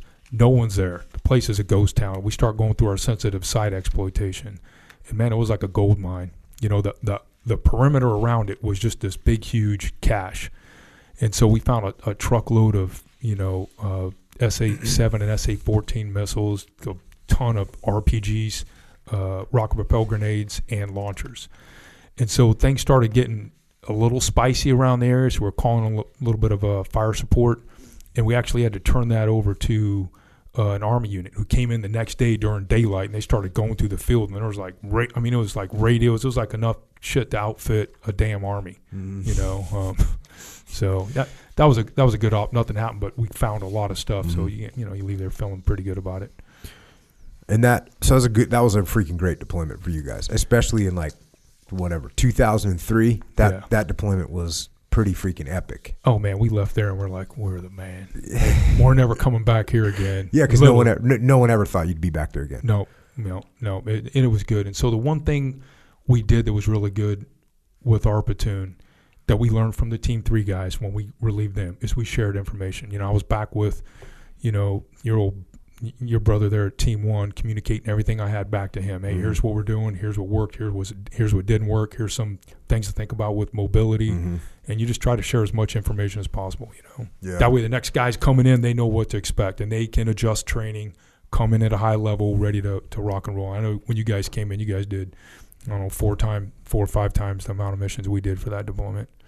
Yeah, well, you guys were pushing a lot of information back to us. I know you guys were feeding my platoon chief, and my platoon chief was already like a mobility dude, and so he was just amped, bro. Yeah. We were doing freaking tire change drills like NASCAR, like a pit crew. I mean, it was just like it was on. Yeah. But here's the funny thing: we were on an ORE prior to that deployment. So like maybe 3 months before going on deployment, we were on an OR. We did our ORE shipboard, and we went and we were doing hydrographic reconnaissance of Red Beach up at Camp Pendleton with lead line and slate, dude. Damn. Like it was, the world hadn't caught up. Yep. Right? The world hadn't caught up yet. And thank God, after that, we found some Humvees. We borrowed Humvees from like the Seabees or something, and started running training ops down at like the old NTC, the old Naval Training Center, where they had a bunch of old buildings that were all dilapidated, but we started running little ops in there with our, and our task unit commander had actually been in Iraq on the push-up, so he had some experience. Our task unit SEA had also been in Iraq on the push-up, so he had some experience, which was awesome, and they're both great guys. So we were just going off of the reports of how you guys were doing stuff. And we were just like, okay, this is what they're doing. Cool. This is what we're going to do. Yeah. This is what they did. This is how they rigged their vehicles. Okay, this is how we're going to rig our vehicles. So that's kind of what we did. And then I know you and I did a turnover. We did it like Bahrain, right? Yeah, Bahrain. That's where I was at. We had a platoon left up there, and our mobility element was left up there. Yeah. And we came back a few weeks early out of Bahrain just because there wasn't enough room to bring everyone in. So yeah, so we sat down, did an awesome turnover with you guys, with you and your OIC. Yep. Who's a freaking great dude. That was awesome. And that was kind of like, I knew who you were. Yeah. Just from, I guess, being around. But then that was when I was like, that's when I first really remember getting a working, like, I might have seen you at McPee's or something. Yeah. But the first time I ever actually got a working, I think that was the first time I ever did some kind of working, I think that was the first time I crossed paths with you. Yeah. Always hear the name out there. I mean, I was roommates with Taco, and Taco had nightmare stories with you and Chris. He's like, those guys, man, they need to quit beating us up. We were hostile as young SEALs. Yeah, we had the gang mentality for sure, for sure. So then what'd you do when you got home from that deployment? So got back off that deployment, and there was another platoon chief slot open. So the CMZ was like, "Hey man, the guy that was going to come doesn't look like he's going to come. Do you want to do another one?" I was like, "Hell yeah, I do." So then, started forming up another platoon, got a bunch of new guys in, new OIC, and started another 12-month workup cycle. Dang. You got freaking 2 platoon chief slots. Yep. It was awesome, man. That's the best job in the world. The task unit spot is good, but the platoon chief slot's a lot. Oh yeah, better. platoon chief. Yeah. I mean, I always say like E5 in a platoon. I was just talking to some guys the other night that were E5 some students. I was like, "Hey, you're good, man. E5 in a platoon is an awesome place to be," and it is. Yeah. It is. It's an awesome place to be, and hopefully you reach a point where you go, I can take care of those awesome guys. Yep. And that's when you go, okay, I'm going to be an LPO, or I'm going to be a platoon chief, or I'm going to be if you go the officer route, you can try and go that officer route. But at some point you realize the best thing I can do to be a good E5 is to take care of the other E5s. Means I got to get promoted. I got to take care of them. Yep. And the best way I can do that is to increase my rank a little bit. Yep. So I have a little bit more sway. Yep.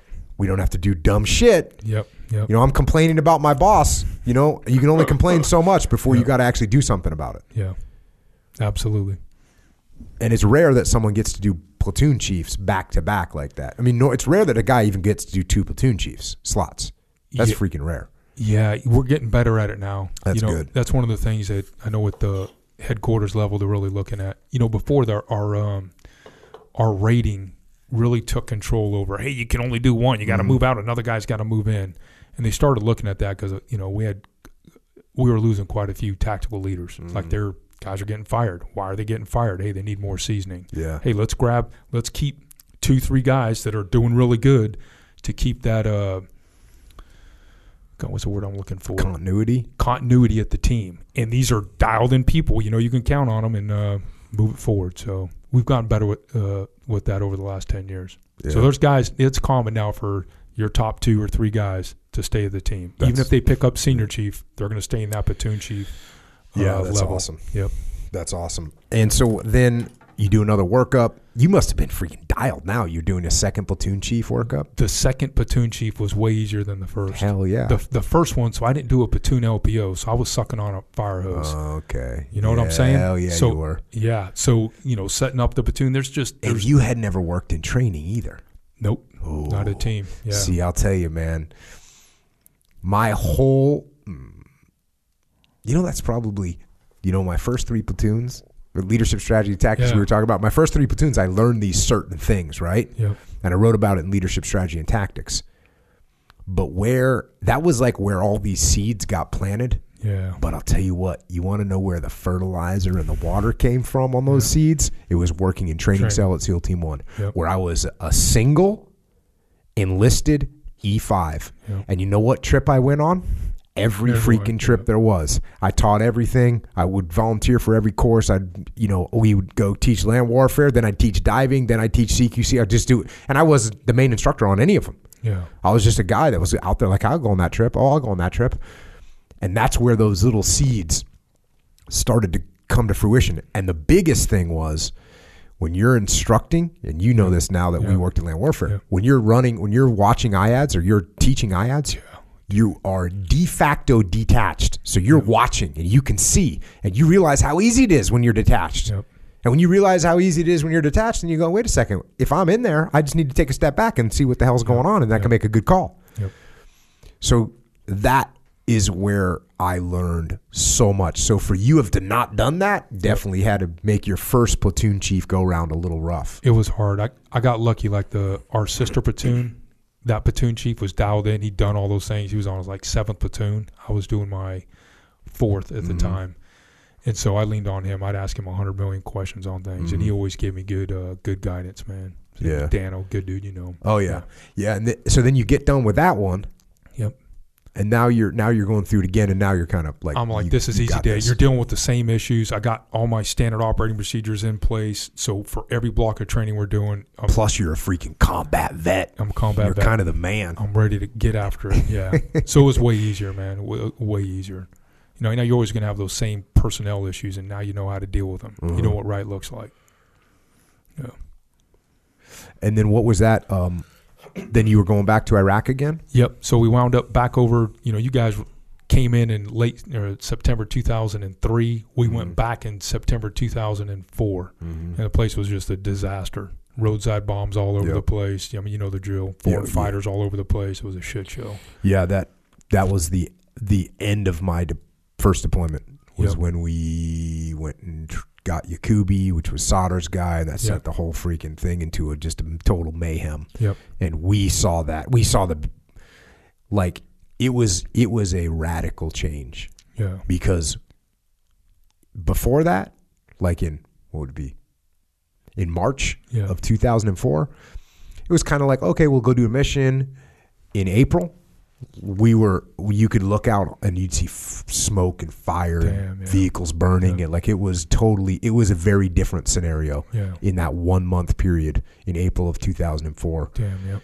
And it just got worse from there. Yeah, and then by the time you guys showed up, it was a disaster. I remember, and we were doing the PSD mission, so we weren't doing our typical direct action, but we got in there in my platoon. We got split up, so we're in squads now supporting other platoons because you need X number of people to protect these guys. And one of the good things that the headquarters element did is they rotated guys out for a sniper mission. So hey, if you're sniper qualified, you come on in. And so we covered down within our PSD elements, and guys would go out and do sniper stuff. So I was lucky. I got to get out there on Haifa Street a couple times. Were you a sniper?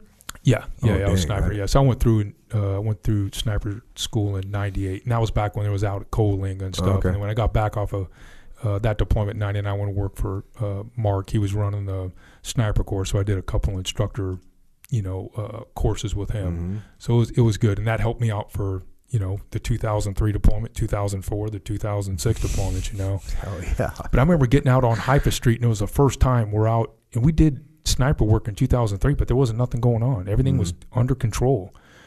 And I remember going out there, and we're supporting an Army unit. They're doing a clearance. So we come in, dump out of the Bradley, set up in the buildings. We got all our sectors covered. And there's this Mooj in an apartment building with an RPG launching RPGs at Apaches that are in the area. And the deal. You don't shoot a rocket from a room. That's not good practice, right? You're going to jack yourself up. He's just in there getting after dunk, dunk.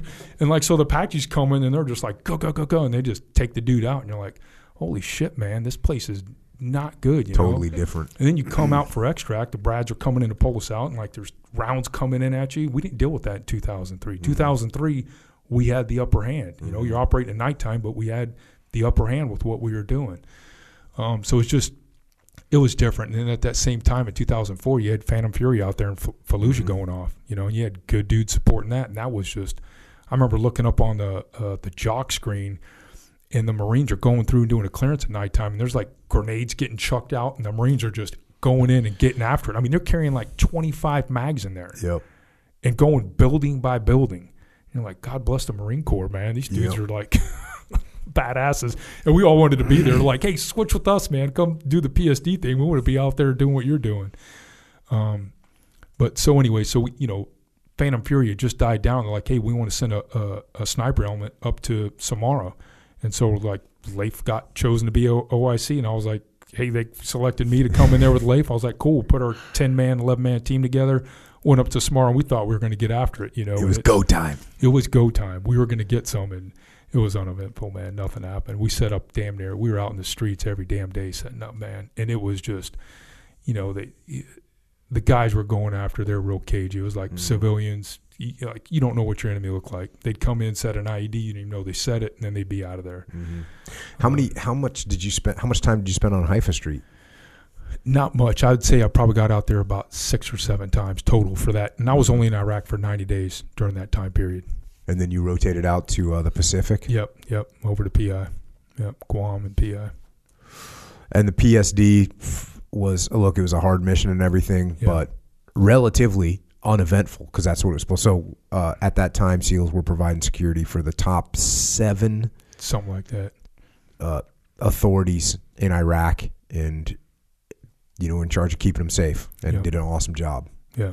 But that in doing an awesome job means there wasn't action, thankfully. Yeah. Because the action probably would have been a giant 2,000-pound V-bid that would have killed everybody or something crazy like that. Yeah, in 2004, that was the first time I really started seeing the, the truck bombs, the car bombs they were building. And I mean, they built them, they put so much explosives in them that the damn springs and shocks would break on them.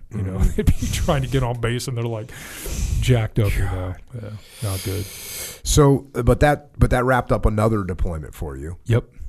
And then, so then what'd you do? So then stayed at Team 5. I made senior chief in 2005, picked up a task Dude, you're unit. making up for going to the Fleet UD. Yeah. I mean, you're making rank quick. Yeah, man. Yeah. Were you making rank quick for, on average, above average? It seems like you are. Yeah, so I would say probably above average up to chief. Mm-hmm. And then, I got passed over the first time for senior chief and then made it the second time, rightfully so. You don't want guys to make rank too fast. You want guys to really understand what they're doing and why they're doing it, which takes time. Mm-hmm. It takes a lot of reading, takes repetitions. And I think when I put on chief, I was undergunned, with my training and my experience. So it was good that I got passed over my first time for senior chief. So anyway, so I made senior chief in 2005 and then picked up a task unit. And, from there we started working up to relieve you guys. When did you guys know that you were going to relieve us? I would say right around March, April timeframe of 2006, right when you're deploying so when over. we got there. Yep, right around that same time frame. Yep. They're like, hey, you guys are going to come in behind these guys and replace them. At what point did you guys start tracking like what was happening? You guys started getting hot and heavy in what, May, June timeframe? Yeah, in April timeframe. April timeframe. Yeah, like as soon as we got there, it was getting crazy. It was right around then. All of us were just kind of thinking, hey, it's going to be like a Fallujah style clearance, and Fallujah went pretty quick. Yep. It went pretty quick. There was a lot of good work being done. A lot of people getting killed. U.S. soldiers getting injured.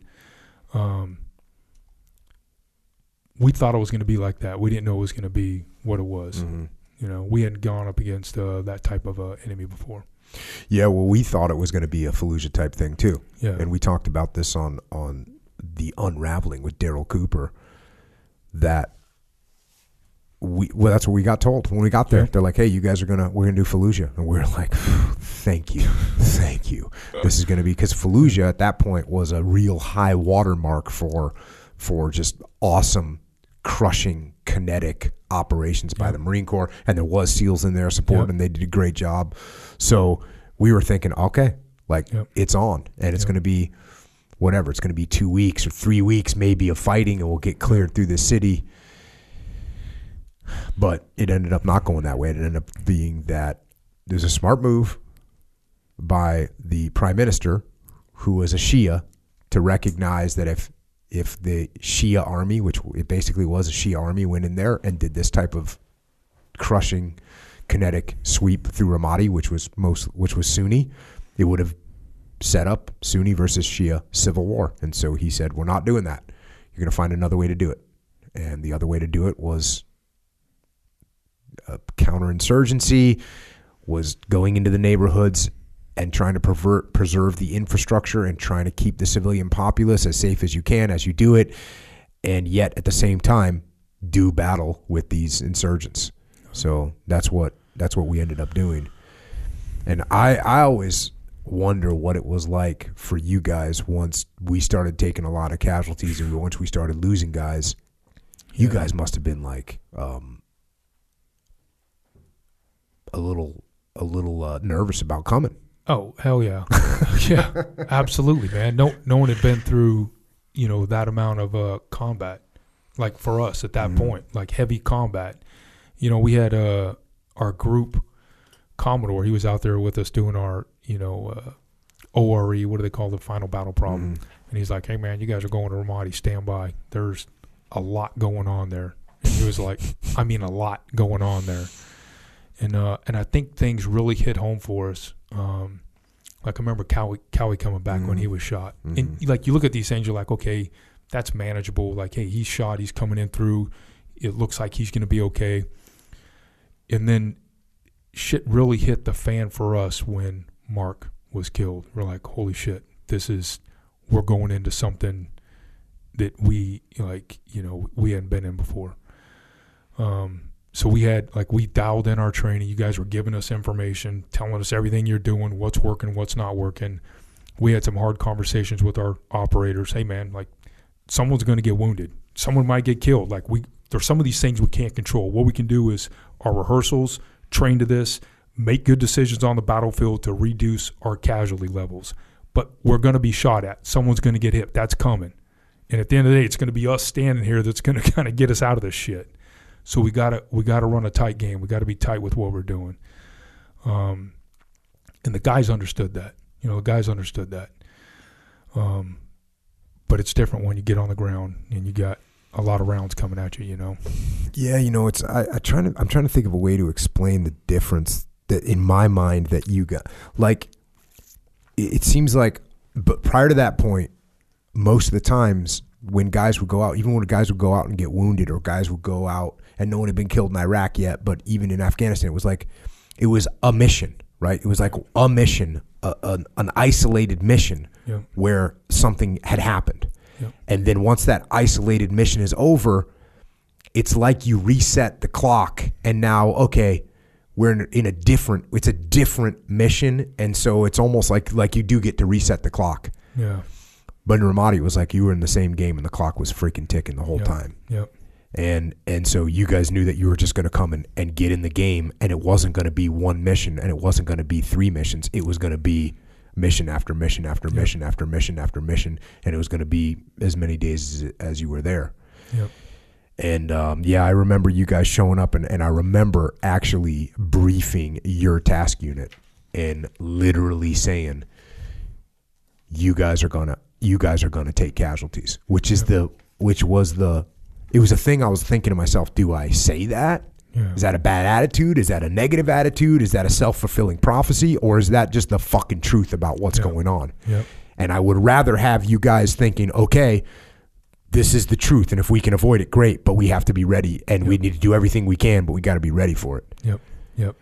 I remember you guys were telling us, man, we had our go bags ready. So if someone gets injured, our standard operating procedure in place with who's going with the guy that's injured, all of our passports, IDs, everything were in a bag. Someone gets injured, boom, they're getting on the helo with the injured guy. They're pushing out, at least getting them over to Germany. So we were definitely in the right mindset. In our first op out there, you guys helped set that up out there at Firecracker. Oh, yeah. And that was a good one with the Marine Corps. God, we set you guys up at Firecracker for your first op. What assholes. Yeah, you're like, hey, you guys are going around racetrack, and we'll just call this Operation Firecracker because there's going to be some shit going down up there. God.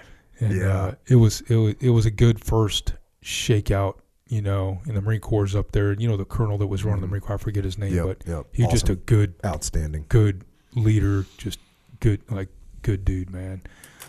So we set that up, and it, there's our snipers killed a few guys on that one, which was good. Mm-hmm. And I'm just remembering there was a Humvee out in the street, and he's pulling security down from us, and the dude starts, gets lit up with an RPG, and like the Marines are dumping out of it, and they're doing cover and move drills, getting back, and they're taking small arms fire, and we're in a position where we can't, the enemy's in dead space, we can't even do anything to support them. They come back, and there was a couple like smaller mortars that came in that day. Not, didn't hit our building, but they were out in front of us there. It wasn't too bad. They were small, but it was a good shakeout for us. Like, hey, a little confidence builder. Whacked a couple bad guys. No one got injured. These are all good things. Mm-hmm. And then you guys started rolling. Then we started rolling. And our first, I was on that mission. The next mission we did, I was not on, and our guys went up down the street, I think from Falcon, and they're setting up overwatch positions, and I think they're in the morning time, and grenades come in. I think they had 1 or 2 grenades come in. They yelled grenades. The guys are diving down the stairs, and we had 2 guys get fragged from those. And from that point, it was like, all right, we knew what we were getting into, but then it's like, now it's real. Now our guys are getting injured. We knew we were going to get wounded. Now you got 2 guys wounded with frags. And their injuries weren't bad enough; they had to get medevaced out, so they stayed with us, and it took them about 3 weeks to heal up, and they were okay. And that was like your second op? Yep. That was like our second one. Check. Yeah. And then throughout that thing there, one of the things I realized, and this is further down the road, but we did this river op, and we're going to setting up a combat outpost, and we're using the Marine Riverine unit. And those guys were awesome. They're awesome. But think how funny that is. Like, hey, the Navy's supposed to deliver the Marines. Yeah, now the Marines are delivering us. And they were good dudes, man. They were dialed in. They were awesome. They were squared away. So they take us down river, and we had all of our deconfliction up. Hey, here's when we hit this point in the water, call up to the Army security checkpoint up ahead, make sure everything's dialed in. Went through all the procedures, and there was obviously a disconnect. So we get close to where we're going, and we can see the security position off to the right. And it's on a 2-story building. And we get the, and we're like, that's not good. That's a round coming over our head from the security position. And then we're like, hey, light your strobes, do your shit. And then the boat starts speeding up a little bit to get us to shore. And like, now we're all pissed because we just got shot at. Yeah. And then we get the, and you're like, freaking tracers are coming over us. We're like, fucking get us to the shoreline, man. So we get to the shoreline, and we're dumping out. And at that point, it's a full-on. Dude, I just got chills. I just got chills because when you start talking about you're receiving fire from friendlies, it's freaking horrible. And then it's a full-on. No, we're not shooting back. Yep. But then it's full-on. They think we're mooged in boats coming down the river, and it's just we're dumping off in the Toolies, and I'm freaking hot, man. So I'm dumping in the side of the Toolies, and we learned from you guys, hey, deconflict that with your White Star cluster. So I had old Trusty right here. And as I'm going to the shoreline, I'm popping this thing out, my weapons flying all over the place, and I'm yelling at the AOIC. I was like, hey, freaking call back there and get this shit deconflicted now. And I'm pissed. I'm yelling at him. He's like, what the F do you think I'm doing? What the F do you think I'm doing? I'm like, well, fucking hurry up, man. And so we're yelling back and forth. I'm popping up the White Star cluster, and of course, as soon as you get the White Star cluster up, the shit stops. Yeah. But I couldn't get to that damn thing fast enough. By the time I got it, I had it out in probably like less than 30 seconds. Dude, 30 seconds, a long time to be receiving fire from American machine gunners. Yeah, we were all sucking mud, man. So it was a good lesson learned. And one of the things with Ramadi is when you go into a high-stress environment, there's multiple units in the area. The likelihood of you having a blue-on-blue just go up drastically. You've done a lot of podcasts with the Vietnam shit, so... Mm-hmm. When you're in those type of environments, you've got to have your deconfliction down. You can't do it enough, really. Yeah. And another thing I've been thinking about is from a leadership perspective. A thing that I've been talking about all the time is like if you work for me, and I come to talk to you, I got to understand what your perspective is. Like, I got to understand that so that I can okay, he's reacting like this because of that. And even more in depth than that, I got to kind of know what your freaking story is. Yep. So I can't just know your perspective. I got to know what your story is. Yep. Like, oh, this is Steve. He's been here for 20 years. He's done a good job. He also is known for having a bad temper. He also has some trouble at home right now. So I got to know this stuff. Yeah. So that I can assess, okay, what approach am I going to take? What reaction am I going to get? Well, guess what? When you're in a combat situation, you better think about the perspective of the people that you're working with. Yeah. Because guess what? You take a kid that's 18 years old, he's scared shitless, he's freaking sick of being on this post, he's afraid he's going to get killed, he's not being briefed by his seniors, he's tired, he's pissed off, he's got an itchy trigger finger, and what do you think this guy's going to do? Yeah, he's going to shoot at you if you don't make it clear what's happening. So it's important to remember that when you have to understand other people's perspective and understand what their story is, and then you need to account for that somehow. Otherwise, bad things happen, and that's a nightmare, man. Yeah. Like if there's no protection on those Cirque boats. Oh, hell I mean, no. if one iteration of fire hit those Cirque boats, you'd have 3-4 guys dead, wounded, whatever. Maybe more. I mean, you got 10 guys in a boat. Damn, it's a nightmare. Yeah. It wasn't good. And just talking about perspective, I know the Army guys.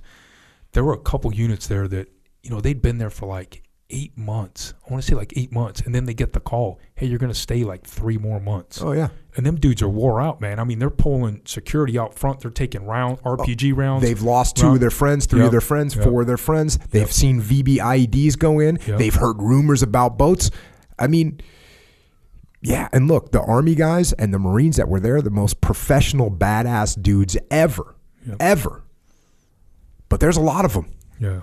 And if you have, look, you can have a platoon of 40 guys and 39 of them can be the most squared away guys you've ever met and can understand everything and be calm, cool, and collected. But there's going to be one person in there that's not. Yep. Yep. And once one person starts shooting, bro, Yeah. it's a real problem to get. Yeah. It's a real problem if you think other people aren't going to start shooting as well. That's what we literally get trained to do. Yeah. Oh, if there's a contact, start shooting. Help your buddy. Yep. Yeah. Not good. Understandable, but not a good situation. We definitely could have done a better job on that with us. Yeah, it wasn't good. We were lucky no one got hit on that one. Yeah. Yeah.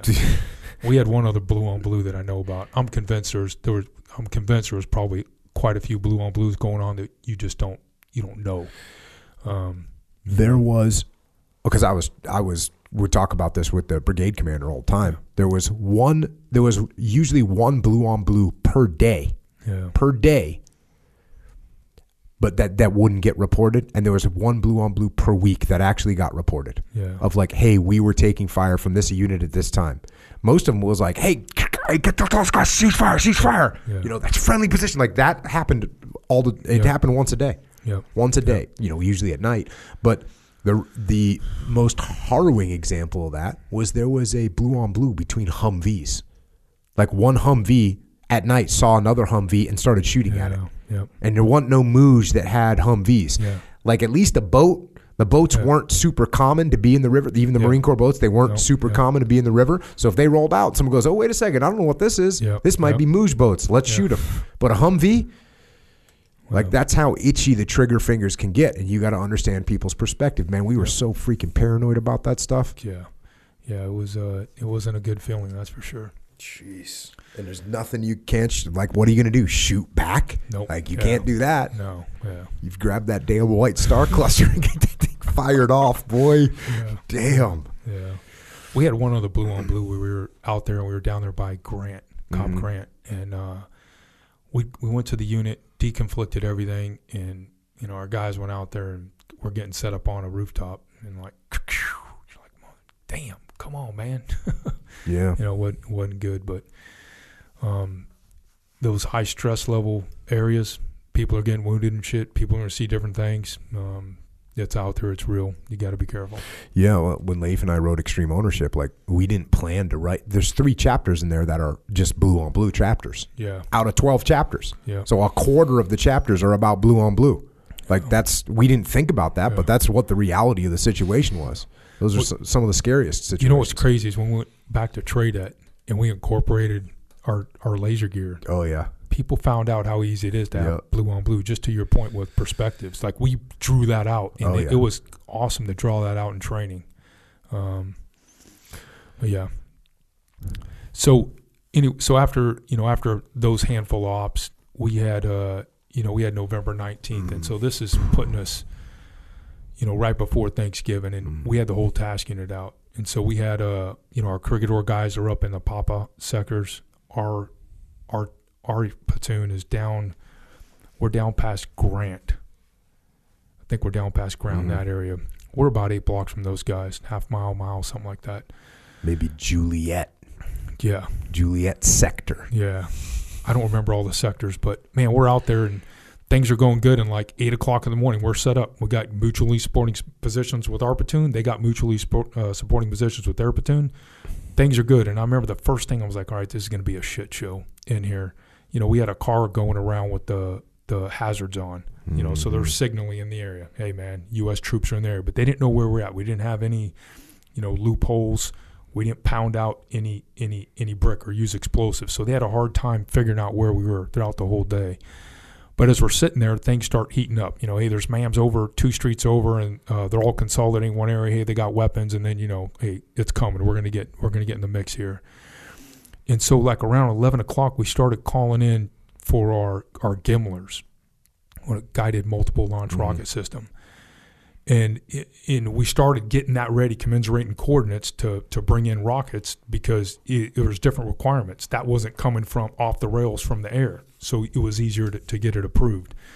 And so as we're doing that, we get a call over the radio, that, our other unit from Corregidor's hit. And we didn't know how bad they were hit, but, the AOIC came over and was like, hey, man, Elliot's hit. He's in bad shape, and so is Joe, and we're like, oh, shit, man. And, they're taking him down to the cache and shit, which wasn't good. And we're like, everyone just got a sick feeling to their stomach, and we didn't know what had happened until after we got back, but we're like, shit, is he going to make it? Is he not going to make it? But, those guys were in a position. They started taking light fire. And as they're taking light fire, they had rooftop jumpers in Ramadi. They'd get as close as they could, and they'd dump grenades right on top of your position. So the first thing that happened is they had a grenade dumped on their position, and Elliot gets sliced in the damn wrist pretty bad. So, they're collapsing down off the rooftop, and we had explosives up there, so the guys were clacking off explosives to, move the rooftop jumpers away from their guys. So as they collapse down into, on the bottom floor, everything's still under control. There's a light volley of fire. They're calling to the other sniper supporting element, hey, we're hit. We're going to call in an extract. As they're calling an extract, the Iraqis come out, and our unit comes out to get in the Bradleys. And, they're hit with some type of white phosphorus explosive device. And I did a lot of analysis on, hey, was it a roadside bomb? What was it? I can never determine what it was. But, it killed, I think, 3 Iraqis, wounded 2. Our 2 guys, our 2 SEALs were hit, critically injured. So now they're pulling everyone back into the house. The Bradleys are getting out of there because it's just a total shit show. The other units fighting their way down the street to get in a position to help these guys out by this time.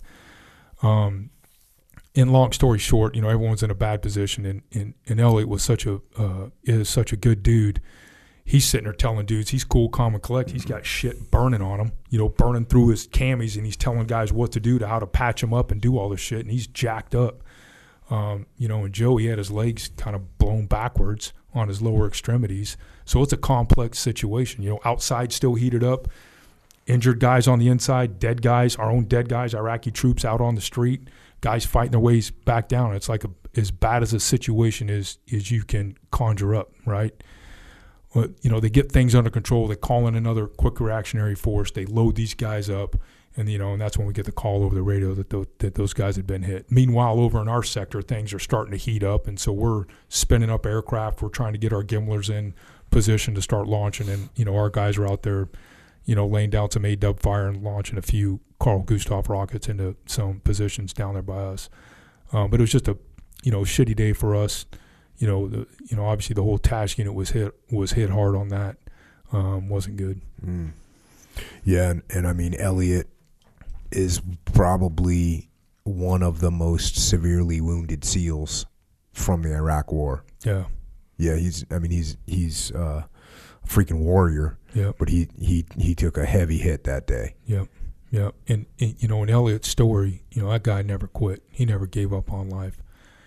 And he's going through physical therapy, and him and his physical therapist fall in love, and Elliot marries her. They get married. They have kids, which is just awesome. I've seen Elliot a handful of times over the years, at Bud's graduations and stuff like that.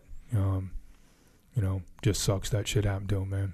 Yeah, and Leif was super good friends with Elliot, and obviously we had just all high-fived on the tarmac and said goodbye, and then the next thing that Leif's doing, he's down at the burn center, trying to give support to Elliot. It's freaking rough, man. That shit took the wind out of our sail for the whole task unit. Because you're just wondering like what the hell is going to happen. So now we got 2 guys wounded with frags. You got Joe and Elliot with what they got going on, and then actually the first week we were there, we had Jimmy left over from you guys. He got shot. He gets a grazer. Across his nipple. So yeah, things are starting to stack up, man. And Elliot was a unknown. We weren't sure if he was going to make it or not. Yeah, and I left October 21st, and that was November 19th. So you guys had only been on the ground without us for under a month. Yep. And you had all this already stacked up. Yep. Yeah, and not to mention, in a way, you are riding in already with the mental thought of all of our casualties and our lost guys.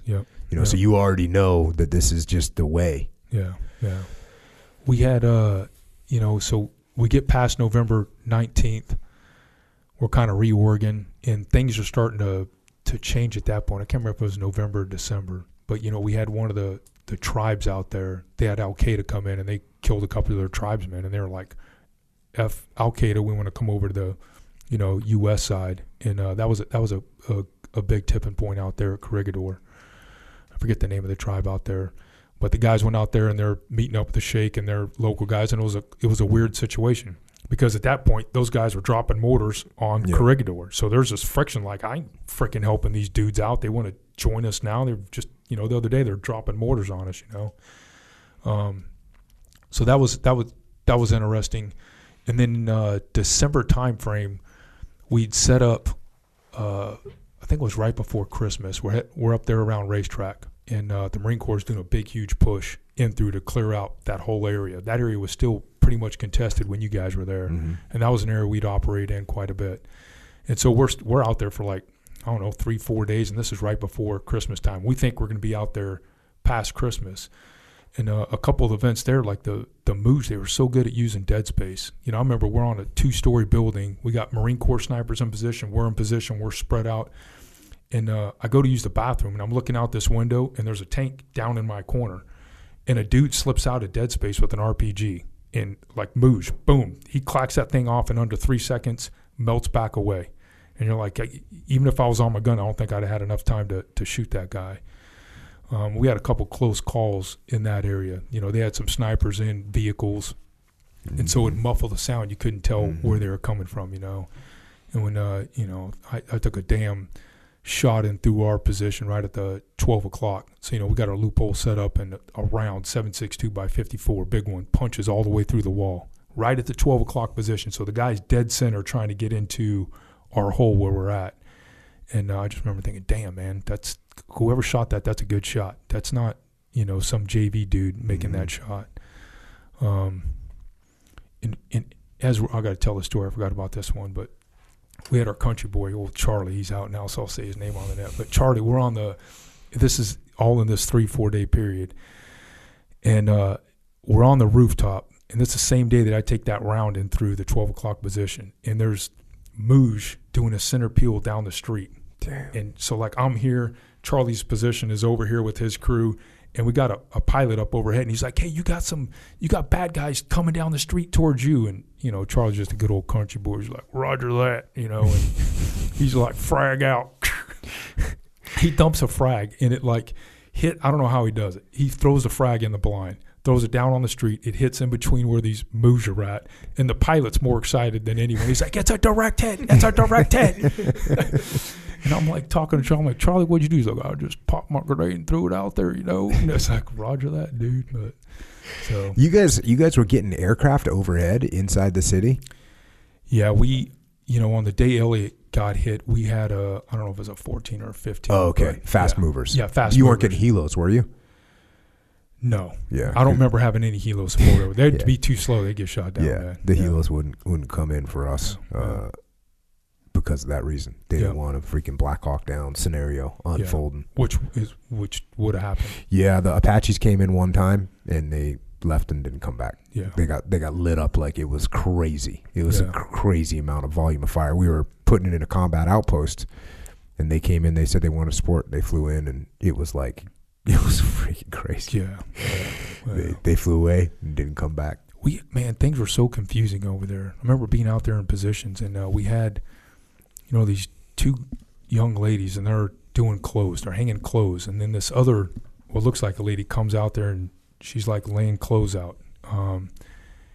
But the third person that came out late, they're just looking everywhere. They're looking for us. Mm-hmm. And it was a dude dressed like a woman. They got the garb over their head, so you can't even tell. But he's constantly looking. The girls are giggling because it's, it's kind of funny to them. I was like, it took me a long time to put that picture together, what transpired, and I couldn't do it while I was in the field. I was like, it was just weird. I'm like, all right, that had to have been a dude trying to find our positions dressed as a woman. And these dudes were they were cagey, man. We were out there in the Papa sector on another mission, and it's me and another dude, and we're set up in the hole. And I remember I'm looking, and a guy's looking directly at us, but he's got like a 3 or 4 year old girl right next to him. But he's looking in our direction. I'm like, that shit ain't right. But he's got no gun. He's like 200-300 yards away. I'm keeping my eye on him, watching. Nothing happens. Me and the other guy rotate out of the hole. He gets in there, and shit, 5 minutes after he gets in the hole, we just started, into the hole, man. And like I'm yelling at dude, roll out of there. And he rolls out, but there's shit flying everywhere, and we're like, damn, that was close. Lucky that dude didn't get hit, Yep. But that guy was spotting with his daughter. Yeah. If it even was his daughter. Yeah. Or yes, spotting with a child that he grabbed out and said, Yep. hold my hand, come over here. Boom. Yeah, and if the guy had a gun, I'd have felt comfortable taking the shot, but he doesn't have anything. So you're just like, is this just more weird shit going on over here? There's so many weird things going on. It's hard to piece it all together. Weird, inexplicable things that are happening all the time. Yep. And they all look freaking crazy suspicious. Yep. I mean, we had a ISR asset one time over flying overhead, like it was a fast mover or something. And he's like, hey, we got a vehicle pulling up. Like, we got a vehicle. So everyone's looking at this vehicle. I'm looking at this vehicle on the ISR screen. And like, this looks super suspect. They're stopping. They're looking around. They get out. Yep. Open the trunk. All right. Oh, they're opening the trunk. Open the trunk. Everyone's on this mode. And then, all right, they're reaching in. They're pulling something out. They're pulling out an object right now. And sure enough, like everyone's all excited and thinking this is like we need to drop a bomb on this thing. And sure enough, they got out of the thing and jacked up their freaking car and changed the tire and put it all away and left. Yeah. Yeah. And like they tracked them, they left. It wasn't like a setup, Yeah. And man, it's so difficult to decipher what's really happening. Yeah. And you get better at it. Yeah. But it's a tough war to fight, It's a tough war to fight. I know when we turned over with you guys, you always talked about hey, it was a good shoot, bad result. Mm-hmm. Hey, what they're doing is lined up with the enemy procedures. You build the story and you make the best decision you can with what you're looking at. Mm-hmm. And sometimes, just to your point, it's actually legitimate, but you don't know that, Yeah, well, that was something I learned and stole from the 1st, the 506th, because we had, or when we first got there, we were over with them, and they had one of their guys shot and killed somebody, and they were like, the person was out. I forget what suspicious activity they were doing, but it was like they were digging a hole in the side of the road, and they killed the guy, and then they sent a team out there to inspect, and he was whatever, he was planting a plant. I don't know what he was doing, but it was something that it was not the activity that the shooter thought it was. Yeah. And I was talking to their ops officer, and he was like, "Hey, you know what? This is a good shot, bad result." Meaning our soldier was following the proper rules of engagement. And it turns out that the result of that shot is bad. Even though the shot was good, the result was bad. Yeah. And it bothers me so much when I hear people talk about, these the U.S. military, causing all these civilian casualties. Man, we go through such great lengths to prevent civilian casualties and put our soldiers, sailors, airmen, and Marine at such risk to prevent those civilian casualties from happening. But it does happen. That's the reality. Like, it's going to happen. And that's why if you're going to go to war, you better be ready for that. Yep. You can't go to war thinking, oh, yeah, don't worry, we won't kill any civilians. It's like, no, if you go to war, you're killing civilians. Yeah. Yeah, I'm trying to think. I know in the other deployments I did over there, we started doing a lot of collateral damage assessments before we did anything. I don't remember doing that when we were in Ramadi. Because we weren't really dropping bombs, and there was mostly just ground units handling business, But anyways, that became a factor later on for sure. Everything with the CD, Yeah, I mean, even when I relieved you in Baghdad, we started looking at collateral damage in terms of like breaching. Yeah. Like, okay, we're going to breach this building. What's the collateral damage? Could we hurt someone? Yeah. Are we going to ruin this? How many windshields are we going, or how many windows in this neighborhood are we going to blow out with this explosive breaching charge? And what good does that do for our overall strategic mission here if we're the assholes that come in every night and blow up everyone's house and windows, right? Yeah. All of a sudden, we're not cool. Yeah. So sometimes it was like, oh, okay, well, maybe we shouldn't explosively breach. Well, then how are you going to execute the mission, and what risk does it put the troops at? Because the safest way to do a direct action mission is to explosively breach the shit out of them. Yeah. Shock everyone in the building, and like, okay, cool. So there's other tactics that we had to develop to mitigate the risk. But what I'm saying is we were taking risks for sure to try and mitigate, and not just us, when I say we, I mean the U.S. military at large mitigates risk of civilian casualties by risking our own casualties. That's what we do. And even as much as we mitigate them, we can't mitigate them all, and civilians are going to die. So you need to think about that. Yeah. So when you guys had that horrific incident with Elliot and Joe, then what? Then how did the rest of the deployment? And I know that you guys. So one thing that's really positive is, and part of this transition, I don't even know if you knew this. So we were doing everything we could. We that whole Sons of Ambar and that whole thing started when we were there. Yep. And then the other thing we were trying to do is we were trying to get the Iraqi police force built up, and we just started to get it built as we left. And so you guys got the benefit of the Iraqi police force. All of a sudden, the local Iraqi police force was respected. They were manned. They understood the neighborhoods. They were tribal. Most of the guys were tribal guys. And so all of a sudden, over a very quick period of time, the violence went down a lot. Yo, absolutely. Absolutely. I remember the police became a huge factor. I think it was late January, early February for us. They came in, they were setting up their own police stations and combat outposts. But man, them dudes were targeted by AQ. I mean, they had the head police chief. They're trying to car bomb him and his entire family. They eventually got him. But it was rough, and it definitely settled down everything. I would say by the mid-January to February, somewhere in there is where things really settled in good. Where hey, the attacks are going way down. We're still getting the occasional IED. They had an Army civil affairs. They're going down to frickin' Falcon, and boom, they hit an IED, killed all 4 people. Oh yeah, that was Travis Patriquin, and was a freaking epic guy. That was Major McClung, the female Marine Corps officer who was just because they were there when I was there, and they were both just freaking awesome people, just awesome, unbelievable. That was such a freaking horrific situation. Horrible. Yeah, it's absolutely horrible. But things definitely died down there towards January, February timeframe. It was in a good place. Then you redeploy. You came back to America. Came back to America, and boom, I'm going to work for Jocko Willink at training. Rolled into TRADET, man, and that was awesome. Yeah, that was awesome. Did you volunteer to come there, or what happened? How'd you? End up? So before deployment, I know I was working with our group CMC, and they were doing team level detailing. So he came in, he's like, "Hey, man, what do you want to do?" I was like, "Well, hey, I want to stay out. I want to stay in the area." And he's like, "Well, what do you think about going to TRADET?" I was like, "So keep me in the area." He's like, "Yeah." I was like, "Hell yeah, I'll do it." So roger that, man. And I was looking forward to it, and the guy I relieved over there, BG, he's just a good dude, smart, and I think he set up a good foundation with what he had. So I inherited a really a good product. Yeah, he was doing good shit. Yeah, no, it was legit. And then when you showed up, it was awesome.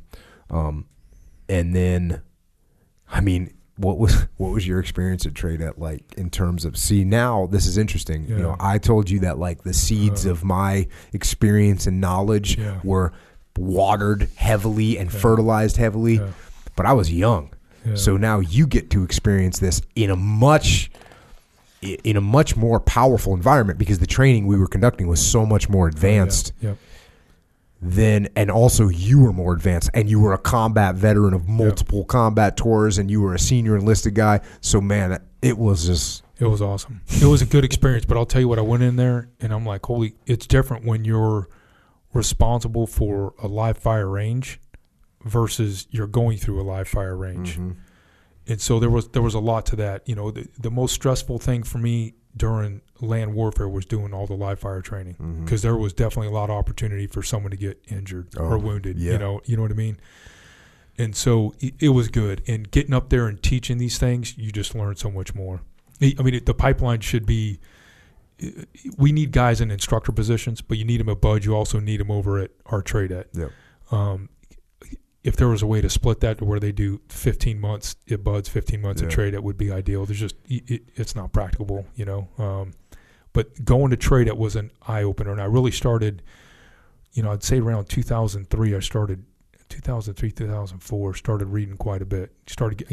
I never heard of the last 100 yards. We didn't have a portal with libraries. We didn't have guys going around. If you went in a training cell, you might see it. But I really started building up a good reading block. And I remember talking to you when we were at Trade It, and we were reading, I think I just went through the Maneuver Warfare Handbook. Mm-hmm. And I was like, man, I'm thinking these things. And then you read it, and it reinforces what you were thinking. So like now your confidence just goes through the roof. And I think one of the things we did good in NSW continues to do this is developing our future leaders. I mean, think about when you and I came up.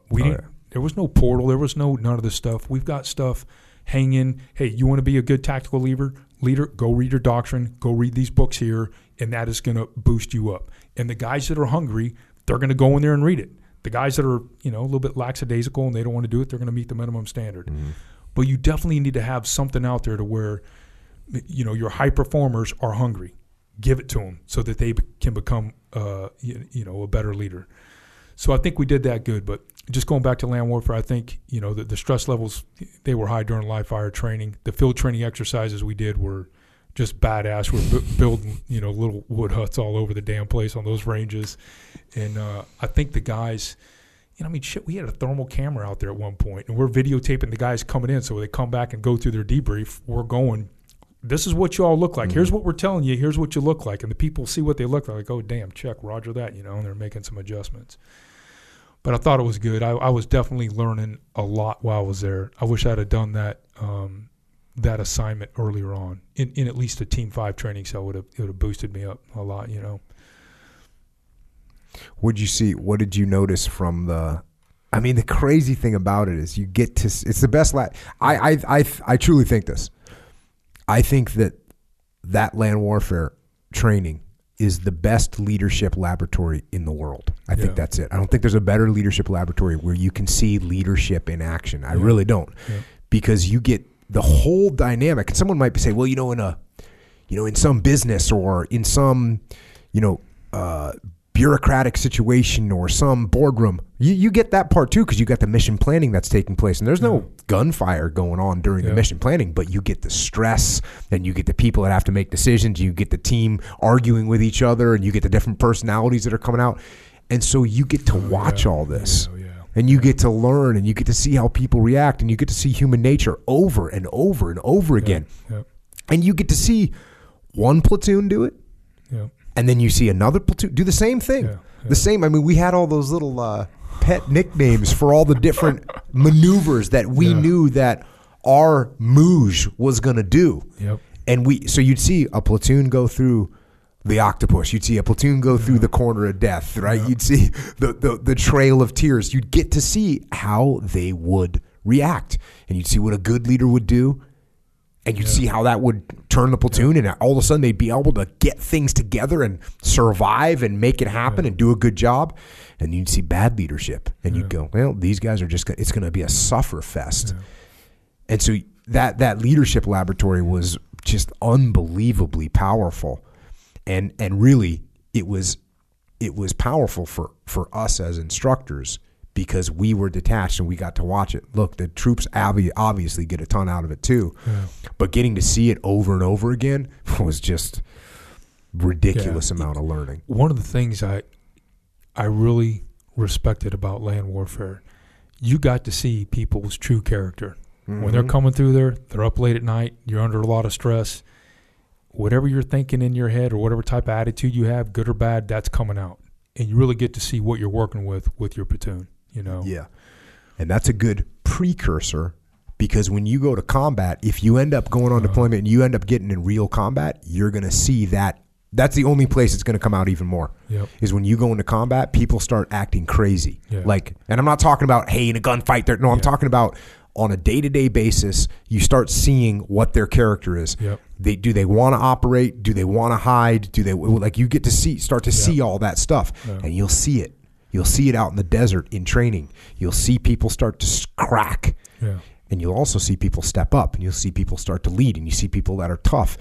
And when you see those good leaders coming through, and look, the good leader could be anyone in the platoon, from an E5 to the platoon or the task unit commander, anyone in between. You have one good leader or two good leaders in there, and they're going to do a good job. they can be countered by bad leadership. So you can have a good leader that gets countered by someone that's an ego jackass. Yep.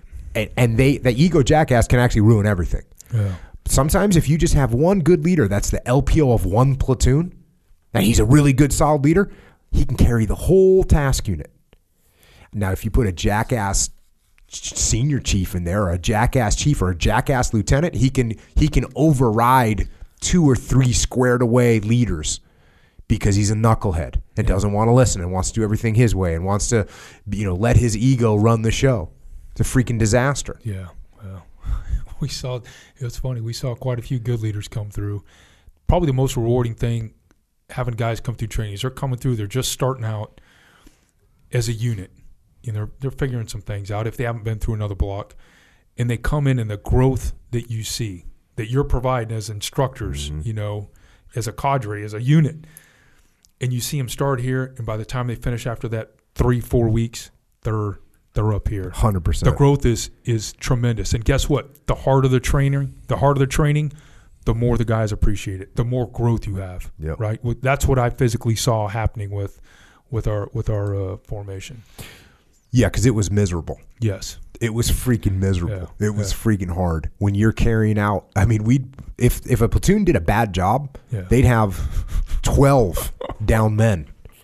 They'd be carrying out 12 down men for 3 or 4 kilometers before they could finally get a helicopter in there to pick up and take the wounded. Then they still got to walk. The rest of them got to walk out.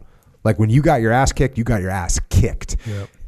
And it would sometimes, that was another big difference when the leadership in the task unit or in the platoon would come back and say, "Hey, we screwed up. We better fix it." Oh man, yeah. They would fix it. Yep. If they came back and said, "Oh, Tradet's cheating," or "Tradet, this training is unrealistic," if they said that, they wouldn't improve, and they just fall apart. Yep. But when they say, "Hey, we spent too much time on target," or "Hey, we didn't cover and move," or "Hey, we didn't give the priorities correctly," or "We didn't have," when they came back and said that and recognized it, fixed it, they'd come out, and a good task unit, by the end, our Tradet guys couldn't keep them under wraps. Like they would get the Tradet guys would get their asses kicked because there's 40 of the bad. 40 of the platoon guys, so they could when they would do good cover move, you can't stop them. No, they're unstoppable.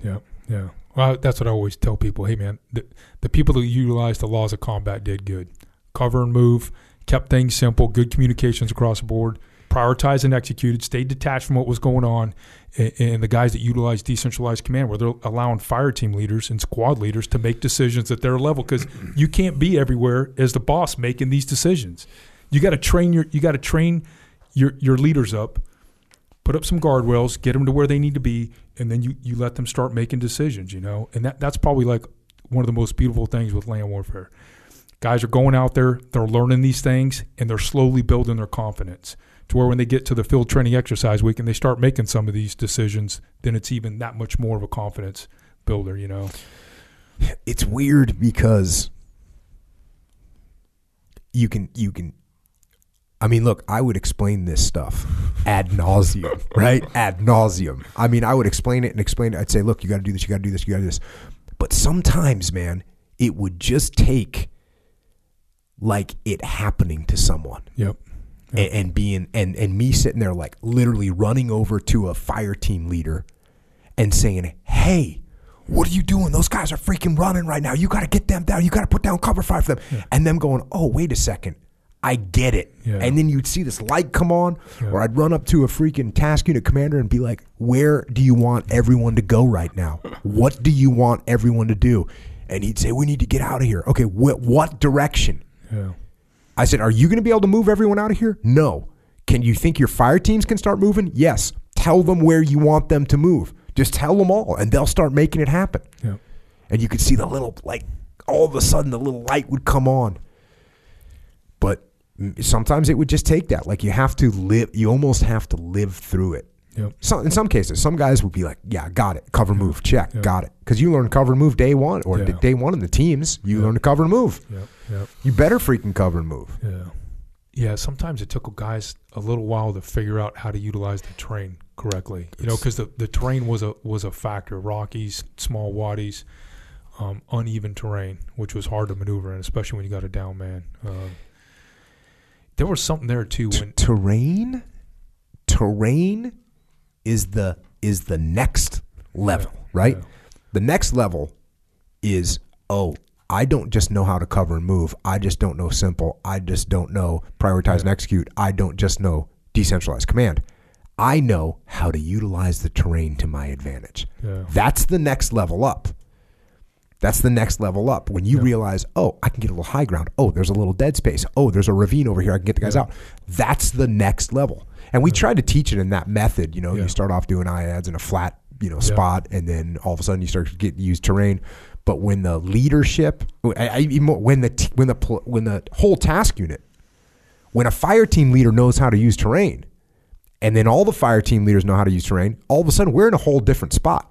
Yeah. We're in a whole different spot. So yes, the terrain is so freaking critical. Yeah. Well, Get absolutely. a little bit of high ground. Yeah, we had guys down in that micro terrain doing good things. Yeah, tough stuff on the body. And we had rangers out there helping us, which was awesome. Dude, those guys, they brought a lot. And the rangers we had out there, they had all kinds of both of them came from leadership assignments within their ranger unit, and they had a lot of reps, man. They brought a lot to the table. They had all kinds of good info, man. We were eating it. We were just like on standby. Keep it coming, keep it coming, keep it coming. It's one of the worst, one of the bad things, one of the worst things about the SEAL teams is we don't come from an infantry background. Yeah. We're not soldiers. Yeah. We're not infantry. So we don't have that skill set. Yeah. And you can get lucky and you can get brushed up against it. I got at least brushed up against it doing ARGs with the Marines and being like, okay, I at least understand what an infantry platoon is. Yep. Because if you're a regular SEAL, new guy, you don't know what the hell an infantry platoon is. You have no idea. You think a platoon is 16 guys, in a platoon.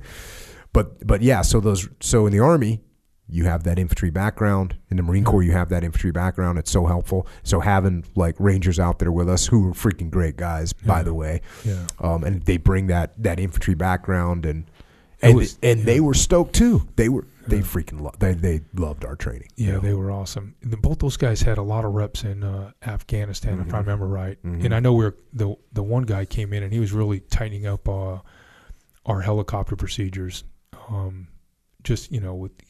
He covered so much. You're like, damn, I didn't even think about that. All my deployments were to Iraq at that point. But yeah, good dudes, man.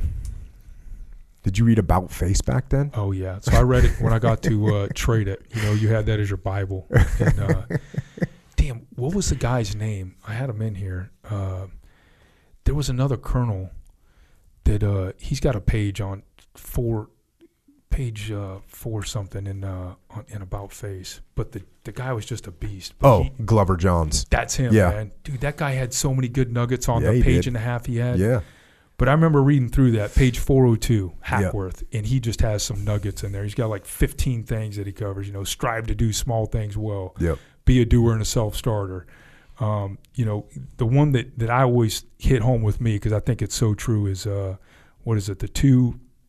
In order to be two good characteristics of a leader is you've got to be a good communicator and you've got to be a good writer. Mm-hmm.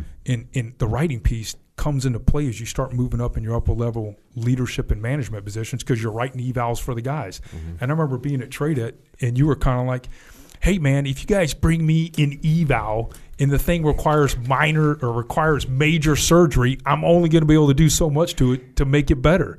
But you bring me an eval that's dialed in pretty damn tight, I'm going to get it over the line. It's going to be a beautiful piece of work. It's going to be a piece of art.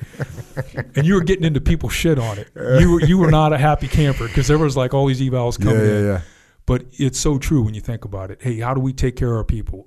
A way is in through our evaluation system, making sure the right people are getting promoted, and through awards. Those all require some type of writing skill. Bruh, one freaking series, 1 year of evaluation is probably the first year that you were there. Yeah. The shit that you guys turned in, and I had no choice. I didn't get him till too late, and I just had to do 9 days in my office just rewriting every single one of them. Yeah. And that's why the next year, early, I said, "Hey, everyone, write me the eval for your best guy. And then I brought you guys, you were in this group, right? I brought you guys into the conference room and posted them up on the screen. I made you guys read your sentences to me, and you guys were just like, like the very first sentence that each guy read, it would just be like, this blah blah, just a shit sentence, and I'd be like, all right, how does that sound? Like, not good, but that worked so well. Yeah. Because then everyone realized, oh, I should actually read this stuff. I should actually read it aloud to myself. I should actually see if these sentences make sense. And it just helped everybody so much. It helped me because now you guys were all turning in squared away stuff, which then I could, what would you say, turn into a piece of art? I don't know if I could quite go that far. I believe, in quotations, a piece of art. Jocko Willink. We got an artist on the net over here. Yeah. Glover Johns from Hackworth, too, and he wrote a book called The Clay Pigeons of St. Lo, which we covered on this podcast. And it's hard to tell because he wrote it in the third person, talking about himself as if he was a different person, but it's about him. And it's a great book, and it gives all kinds of leadership lessons as well. Hey, one of the things, I want to camp out real quick on Hackworth. One of the things is I was reading through that book, and it took me, I think, 6 months to get through it. It's a big book. It's a big book. But it really reinforced, when you're coming in as a leader at any level and you're new to that leadership assignment, you're always uncomfortable. So you're trying to figure out, am I making the right decision?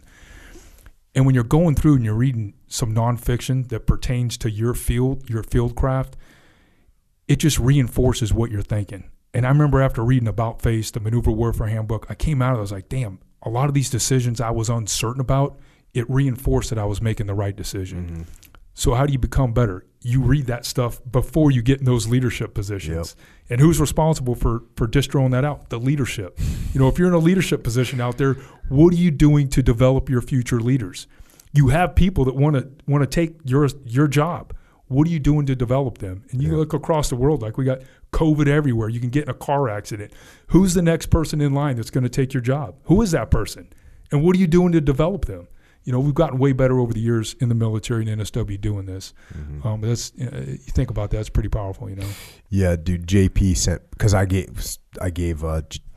JP a copy of, at least I think I gave it to him. Anyways, he got a copy of the new edition of About Face with the forward in and everything, and so he's like sending me highlighted passages, and he's not happy.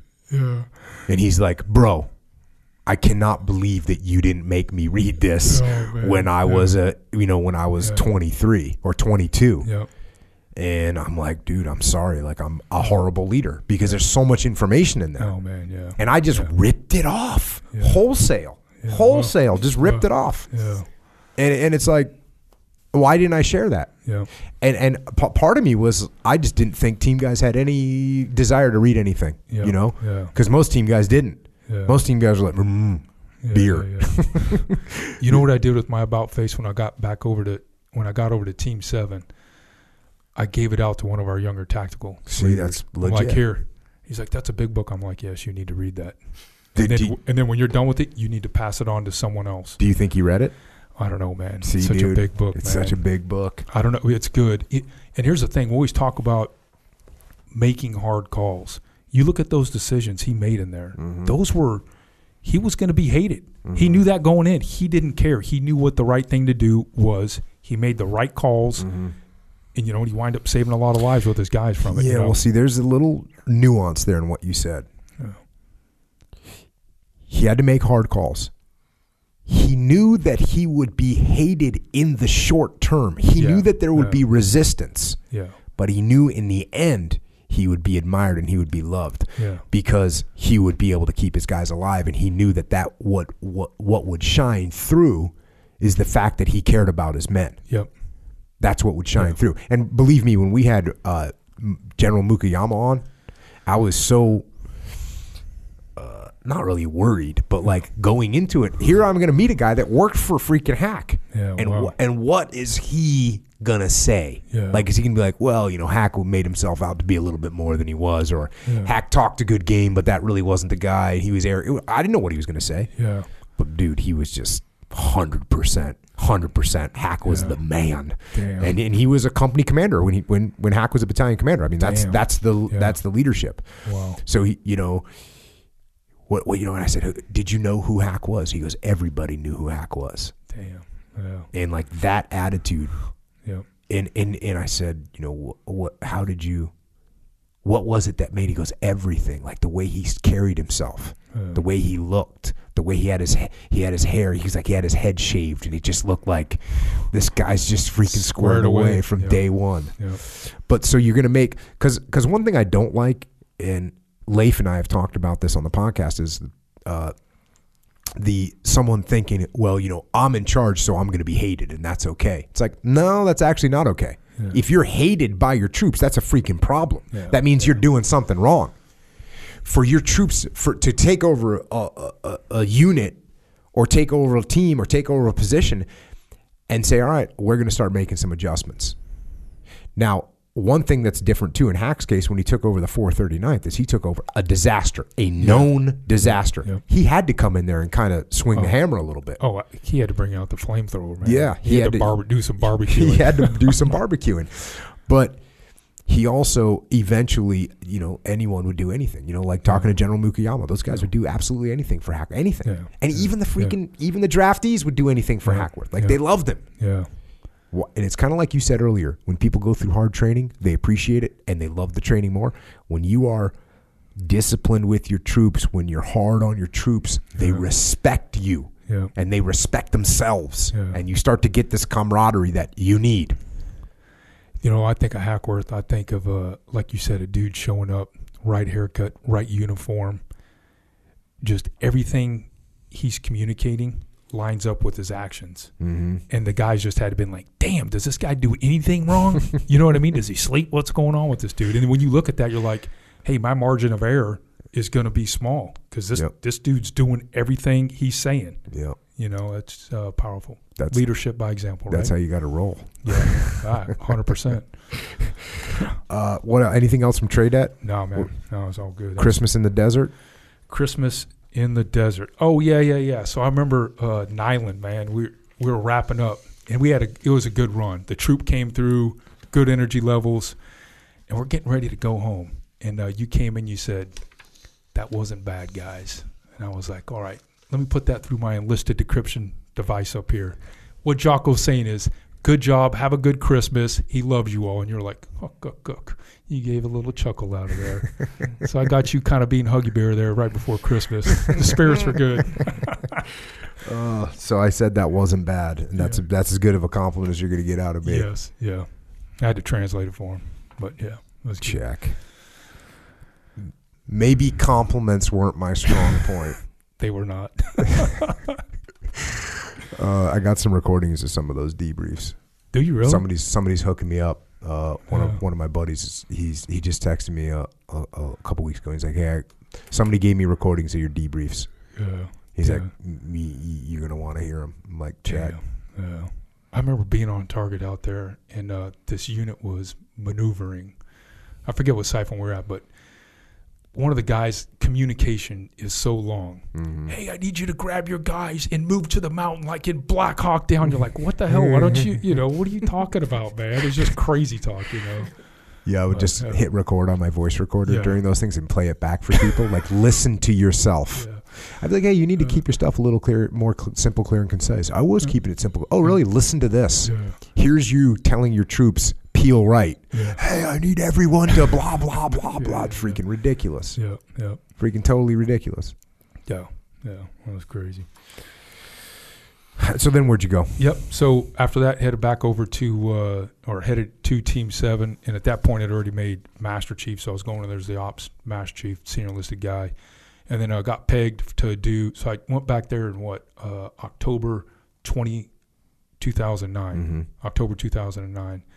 Just finished up the Senior Enlisted Academy, and they're like, hey, this big one, they're trying to pump as many people as they can over in Afghanistan. So I got hit with a joint individual augment, headed out to a small outstation out in Afghanistan. I was the senior enlisted leader out there, which was a good experience. It was the first time at that point where I really worked in a joint environment. So my boss was a full bird colonel. He was SF dude, good guy. I learned a lot from him. He'd been in like 32 years. He was prior enlisted and then worked his way up through the ranks. Just salty old dog. And then we had, the Army, Air Force, Marine Corps out there, everyone. And then we had, quite a few military officers from different countries. We had Afghanistan and a few other surrounding countries in there. In our primary goal was to fusion intel, and then we had some reconnaissance platforms up overhead, and they were doing their stuff in some other countries. But it was good, and that was the first time I really appreciated our Special Forces unit. And I was working with another senior enlisted leader. He was in another country, and he's like, "Hey man, here's what we got going on." And me and him would communicate back and forth, like once or twice a week. And he's like, "Hey, I got my SF battalion. We're training up this." And he's like, "Here's our numbers." And I was like, "Hey, wait a minute. You guys have this many, ODAs over there, and you've man trained and equipped 2,000 of these soldiers?" He's like, "Yeah." And I was like, "Holy shit, dude, that's a big deal, man. That's like our formation, NSW in action over there, Yeah, and, like by that you mean all of the West Coast SEAL and all support in action. Yeah. And so these guys are training up these guys, and they're going in and they're fighting the Taliban. And he's got his ODAs doing it. I was like, holy shit, that's pretty badass, man. So it was a good deployment, like not much going on outside the wire. The area I was in was actually like, I was like, cool, I just got out of Nyland. Then I go over there, and I'm like, damn, I'm back in Nyland. The terrain is exactly the same. There was some hubbub about us losing our desert training facility. Someone else was going to take it over. Oh, yeah. And I made this slideshow. Did I ever show you that? I made a slideshow, and it was pictures of Afghanistan and pictures of our desert training facility side by side, and you literally couldn't tell the difference. Yeah. And I was like, you've got to be kidding me if you think that this isn't the greatest training site for us to have. Yeah. So anyways, that was a short deployment. At that point, I'm the ops master chief, but I'm deployed. Come back 6 months later. I got home right before July. And then as I'm back at the team's going through unit level training. And then we're prepping up for our deployment in March timeframe. And that was a weird deployment. Like some of us wound up back over in Iraq. And so this is 2010, 2011 timeframe now. And we're breaking down Iraq. Yeah, but then we're also, we're waiting for our 4 platoons that are still in San Diego to get over to Afghanistan. And they're going over to do village stability operations. So get over to Iraq, and that deployment, it was a long one. It was like 8.5 months long. A lot of, the unit we were working with had all the bells and whistles, and it was good, man. So a lot of good things happening. Our guys wrapped up quite a few bad guys, and it was a good learning experience. It was the first time I was in, a professional jock setting where you're actually seeing everything unfold in real time, all the assets you can imagine. And our guys did some good targeting. They got a couple of bad guys that have been after for 4 or 5 years. So it was good. Then came back off that deployment and then took over as the team, command master chief. So explain what a team command master chief is. Well, our primary job is to set up the platoons. You're working with the top 5 of the team, the commanding officer, the XO, your operations department, the senior enlisted in there, and the ops boss. And your primary functions are manning, training, and equipping the SEAL team. And you're the senior enlisted leader and tactical advisor to the commanding officer. Your primary goal is training up all these. You're not training, educating and training. Your platoon chiefs and task unit, senior enlisted advisors, and junior officers. And so you take over this position, and you start building platoons. Yeah. And I always used to say about platoons, let's say there's a magic number. Let's say the number is 20. Yeah. In your top 4 in a platoon, so your LPO, your assistant platoon commander, your platoon commander, and your platoon chief, that number's got to equal 20 when you add them all together. Yeah. So that means if you have a platoon chief that's like a 16 because he's just a badass, cool. You can give him a platoon commander that's like a 2 and a LPO that's a 1. If you have a platoon chief that's like a, maybe a 6, You got to give them a platoon commander that's maybe like a 7, and you got to even it out. Yep. What you don't want to do is make sure, first of all, you got to make sure that the number gets to 20. Yeah. Because if it doesn't get to 20, you're going to have issues. Then you got to complement strengths and weaknesses. You know, if you've got a guy that's got a bunch of tactical experience, but he's horrible at paperwork, well, cool. You know, put him with a person that's good with paperwork. So there's a lot of balancing in there that you need to do. Absolutely. And I know when we formed up the team in 2010, we went with some heavy platoons with the idea we're going to go back in Afghanistan. And one of the things with our training and deployment schedule is that there's a lot of lag time in there. So things are always changing. And I was like, man, when we get back and I'm forming up the team, I want to make sure, just to your point, all these platoons are balanced out. Mm-hmm. You know, when you go heavy in some platoons, that means you're going to be light in the others. Yep. And that comes at a cost. And really what I wanted was, you got however many platoons you have at a SEAL team, you should be able to pick up any one of those platoons and snap them in, no matter where you're going, what the mission is. They should all be pretty balanced out equally with experience in the platoon, leadership. Yeah, you're check. And here's another thing to be careful of, to watch out for.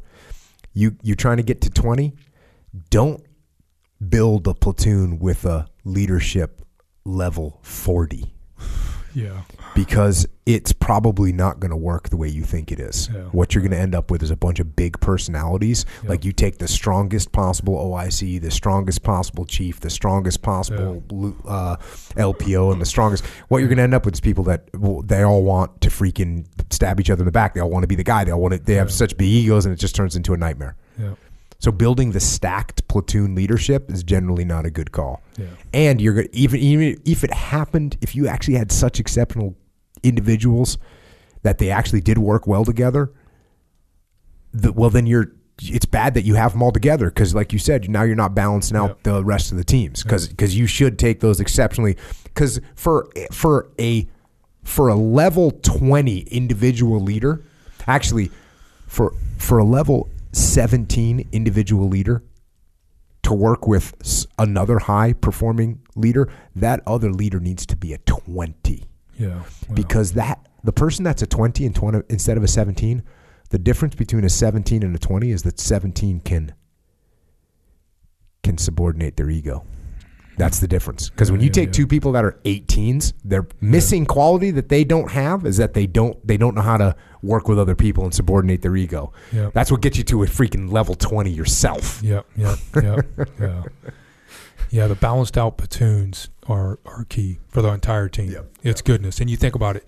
So if I'm bringing in a platoon, and we really spread out our guys with 2 and 3 platoons, because those guys are developing the next set of leaders below them. Mm-hmm. The platoon chief and LPO, and everyone's got to develop the other guys too. But those guys have the most impact. When the leadership's gone, they're the guys that are around, and they're showing them what right looks like. So we cross-decked, quite a few guys, got everything balanced out good. And overall, our deployment was uneventful for that one. Went over to CENTCOM. And we were on standby to standby. That was after Benghazi at Happy. So the new normal was, hey, be on standby in case there's a crisis in there. If a crisis comes up, we want to have special operations postured to go handle an embassy type event. And it was good. So for that deployment, we winded up, in and out of the embassy quite a bit, which was good, because I was like, holy, I've never been in an embassy before. Mm-hmm. So you're talking directly to the ambassador, and whole new world. Yeah, and you got to be professional. You got to have your suit on, and you can't drop any F-bombs out there. It's a whole new world. Yeah, so it was a really good learning experience, although nothing happened. And I'll say this: we got postured. We had a unit over in a neighboring country, and that country was, they were going through a withdrawal process. And our unit still stayed in position, but we were going to reinforce that unit. So we were staged. We had to stage. So we brought in the aircraft, which, we're going through a full-blown rehearsal. Mm-hmm. Like we're thinking we're going to launch our guys. And, my biggest takeaway from that deployment was like, hey, these relationships we have with the embassy, they matter. Because all we had to do was call up there, because we had a tight relationship, and they tell us, hey, here's what's going on. The ambassador's working with the prince, and they're going through this whole thing. Do we want to launch out of here? Do we not want to launch out of here? So it was good. It was boring, but it was a good learning experience. Yeah, and for people that don't really know too much about this world, there can be and usually is a lot of tension between the State Department, which is the ambassadors and whatnot, and the military. Yeah. Because the State Department wants to solve things diplomatically. Yeah. That's what their life is, right? Yep. And the military, we think we can solve things militarily. Yeah. So there's tension. Yeah. There's often tension between those two sides. But if you remember that, hey, we all have the same goal, right? We all have the goal of stability and security and Yep. and overall peace. So if we understand that and we're working towards the same goal, let's figure out the best way to go about it. And those tensions, hopefully, we can overcome. Yeah. Because they can cause some really bad things to happen. Yeah. You know, there can be times where the military should be used, and if the relationship was good, the military would be used. Yeah. And there's some times where the military shouldn't be used, Yeah. and if the relationship is bad, the military gets used even though it really shouldn't be used. Yeah. So once again, forming good relationships is it's just freaking critical. No, absolutely. Especially in that environment. More so than ever, you know. Hey, going back into when we were forming up, you know, one of the first things we did is, you know what, grabbed in our goat locker, you know, our enlisted formation, E7 to E9, and we went through roles and responsibilities. And the CMC I had at the time when I was my task unit, when I was a task unit senior enlisted advisor, he went through, and I don't know how much you played into the roles and responsibilities he developed or if they cross-decked or what, but he went through every position. So I'd already had something that I'd kept for, what is this, 4 years now, 4 or 5 years later. And I've got it, and I go through, and I'm tweaking the verbiage in there to fit to, you know, to our era, our time frame. Got it. Yeah, and so go through roles and responsibilities with the goat locker and our tactical level leaders. Hey, here's my expectations as a leader. And we had your Jocko brief on there. So I had a little reading folder on our drive. Here's what's in there. Read this shit. It's going to make you a better leader. And I think for the most part, our guys did. Like, we didn't have too many missteps for that workup cycle and deployment. You know, things were relatively contained. You know, like no kooky shit, no big events. Yes, setting expectations is definitely solid. And in the SEAL version of the Jocko brief, there's a slide that was roles and responsibilities by person. Yep. Like, task unit commander, here's what you're doing. Yep. And I went right on down the line. And I'm Yep. sure you guys had to adjust it too. But the point is, and the reason I don't give it really in the civil, because I don't give roles and responsibilities part of the brief. Yeah. Because I don't know what the roles and responsibilities are in this construction company Yeah. or in this manufacturing company or in this financial company, right? It changes, it shifts. Yeah. But in a SEAL platoon, Yeah. in a SEAL task unit, I knew what the rules and responsibilities were. And listen, and here's something I used to explain. Like, if you're the platoon chief and you're supposed to be the person that's handling the tactical situation, okay, if the officer is supposed to be looking at the next move that we're going to take, hey, listen, chief, if your officer is not capable of doing that, you better get your LPO trained up so he can handle the tactical situation. Yep. So you can go and figure out what you're going to do next.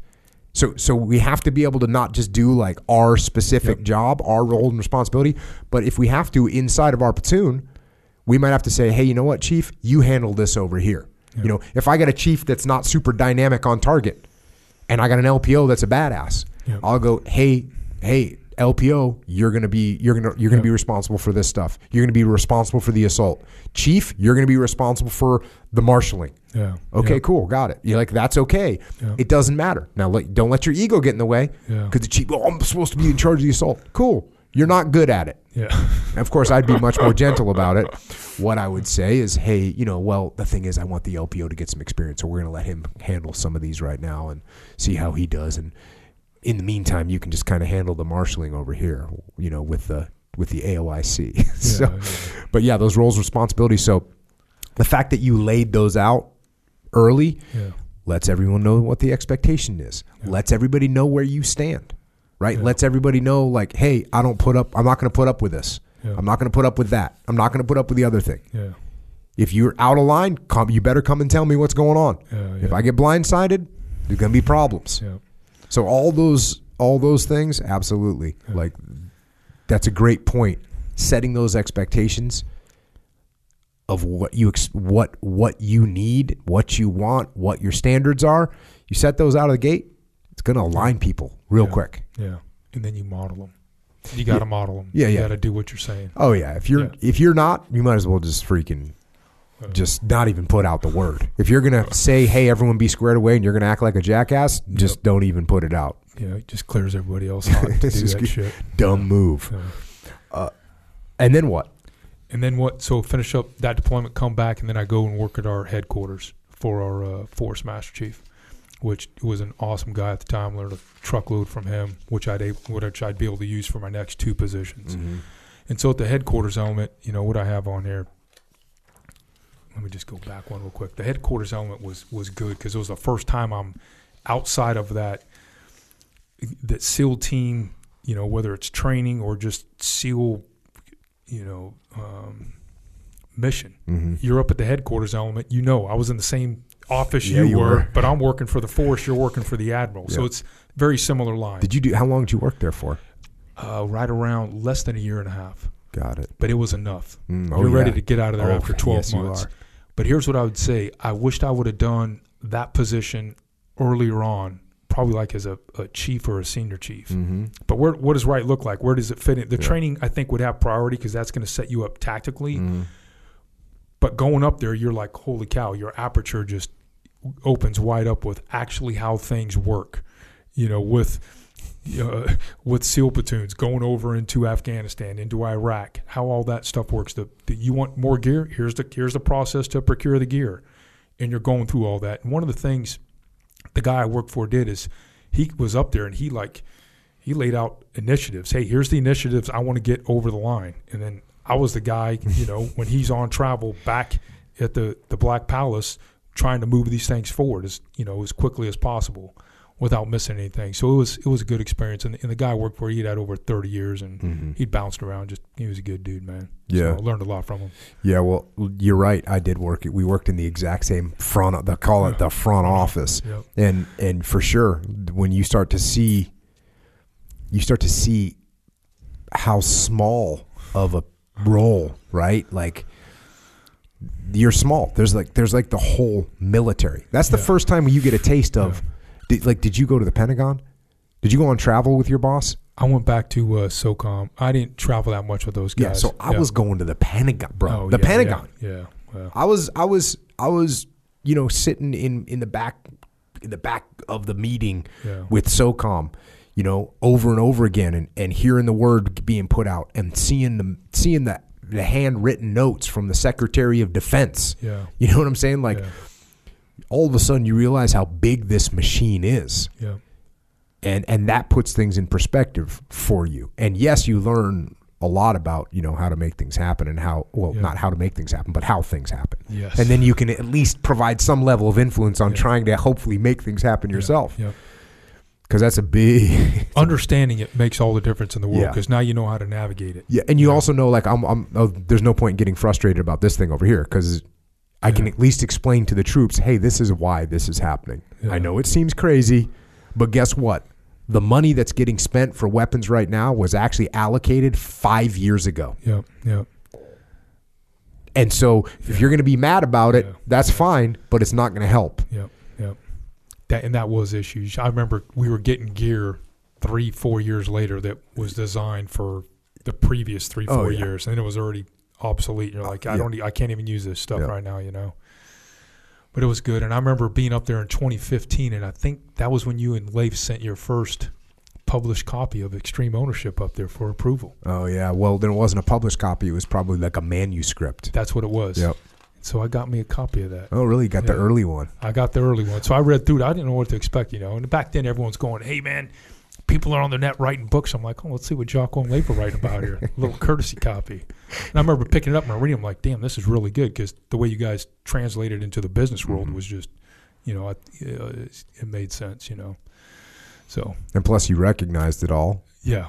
Yep. From the Jocko brief, which is, basically where it all came from. Yeah. And your guys, the way you wrote it, the position on it was from a humility standpoint, which people are going to appreciate that. So it was good, man.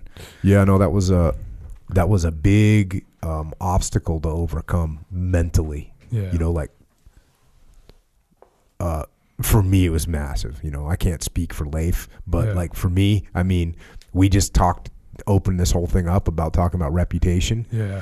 And all of a sudden, you know, you can destroy your reputation by becoming that guy. Yeah. Oh, you wrote that book, and you know, so that was horrible. That was a horrible experience to go through. It was like walking into the unknown, and you can't look, and you can't.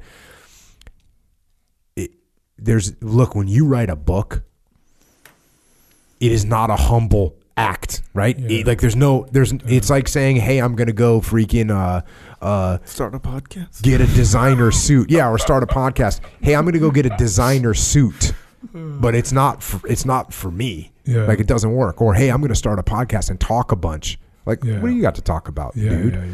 So to say you're going to write a book, or you're going to start a podcast, or you're going to put a spotlight on yourself is basically what you're doing. That's what I'm saying, right? Yep. When you write a book, you're putting a spotlight on yourself. Look at me. Yeah. And it doesn't matter what that book says. Yeah. At least at the initial impression.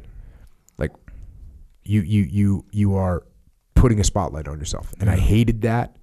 And it was hard to overcome that. Yeah. But then you think, here we are working with these civilian companies, and they are being able to move forward and execute better.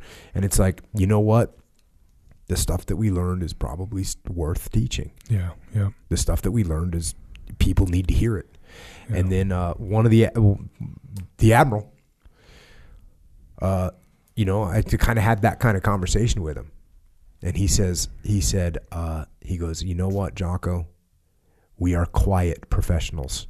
We are not silent professionals. Wow. And some of the stories need to be told, and some of the lessons need to be taught. Yeah. And the way you're doing it is the way it should be done. Yeah.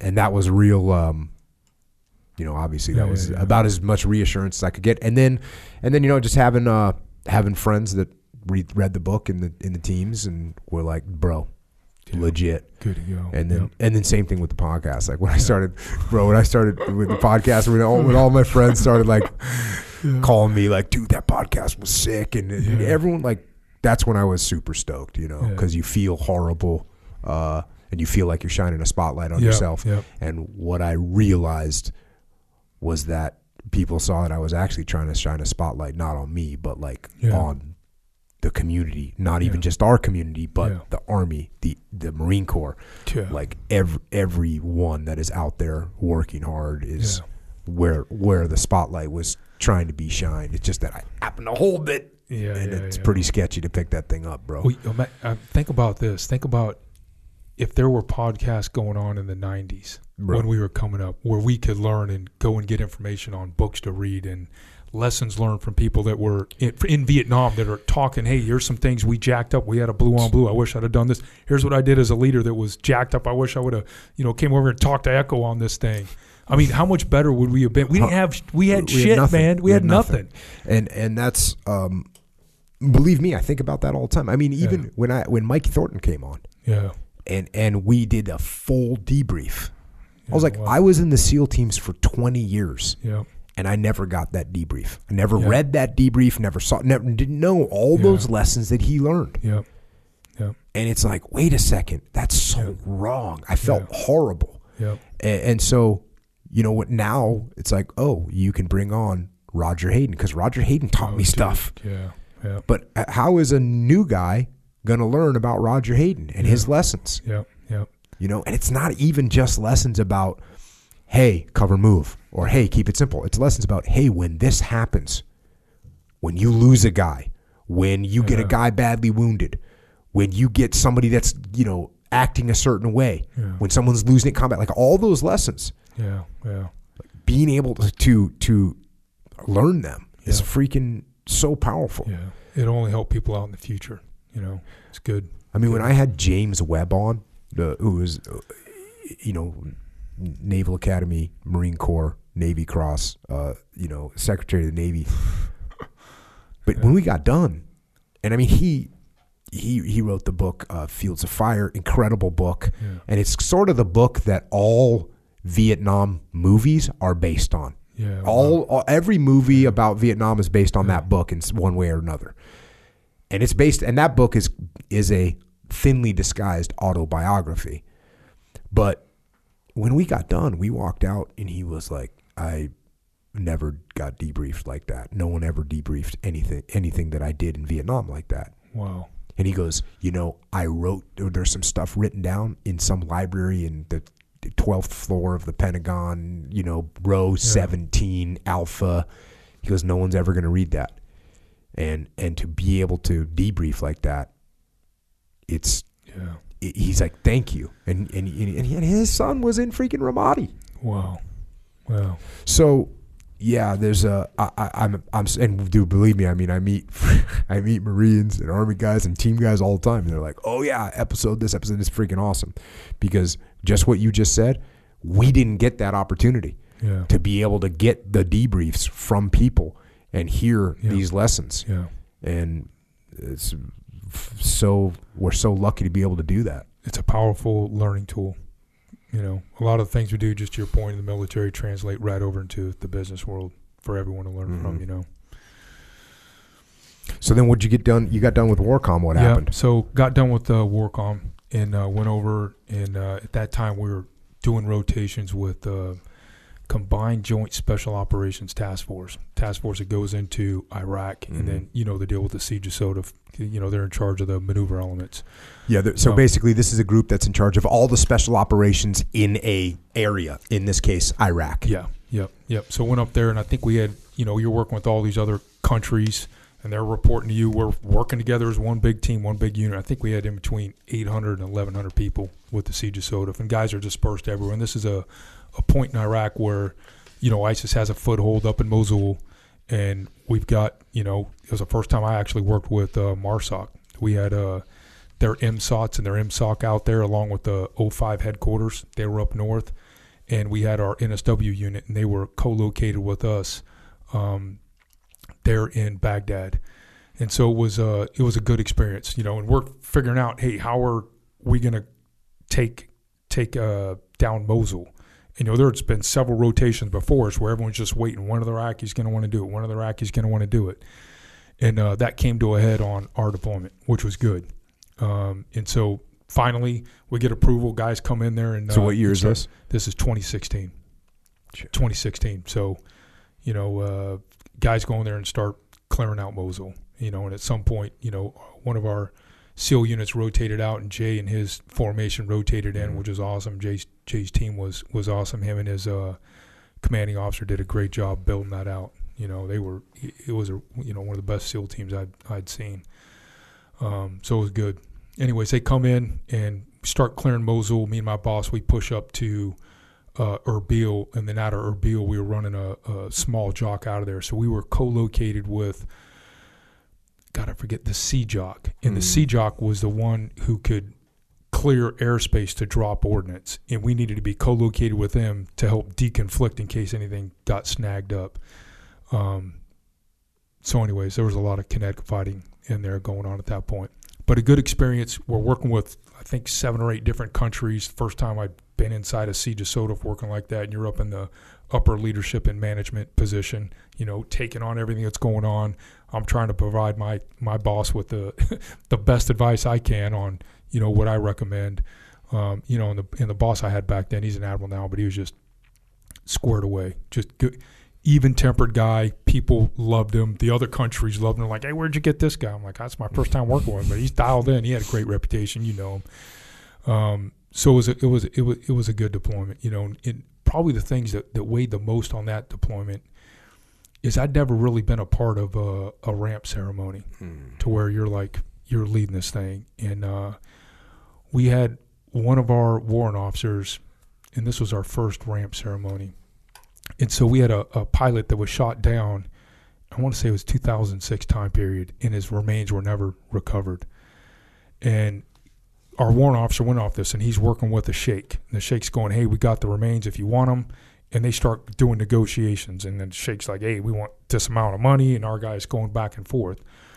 And just a point up front I want to make is when you assign the right person, the right talent to what you're trying to accomplish, you can get a lot over the finish line.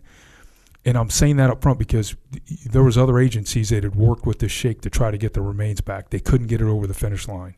But here was a guy with never done this before, the right temperament, the right attitude, went in there and was playing a little hardball with this guy, played a little softball over here, and he got it over the finish line. We winded up, negotiating with the sheikh. We got the remains back. We went through our ramp ceremony back here, and then we got the remains back to the U.S. so that officer could be properly buried. And he was a pilot that had been shot down.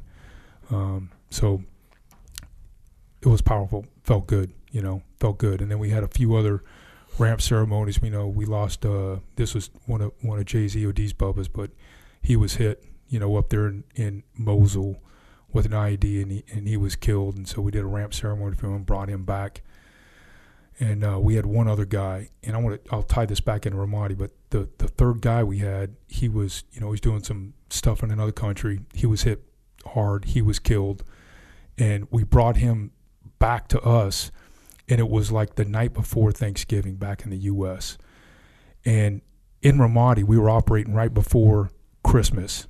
And, the Siege SOTF commander pulled us out, and we were pissed off. We were like, what the hell, man? We were planning on being here in through Christmas Eve, in through Christmas. And the Siege SOTF commander back in 2006 said, hey, man, I don't want to report back to anyone's family that their son was wounded or killed, before Christmas. And then here we are, damn near 10 years later in Iraq, and this guy gets killed right before Thanksgiving. And his family's over with the other family, or his wife and kids are over with their family, and they got to get notified. We're coming back here, going through all our procedures to make sure everything's tight, and he's getting his proper respect before we send him out. But those things, like when you're putting an American on an aircraft in a casket with the flag draped over, man, it's a gut punch, man. It sucks. It sucks, man. It's something I never, wish upon anyone. And it really hits home to you, not good.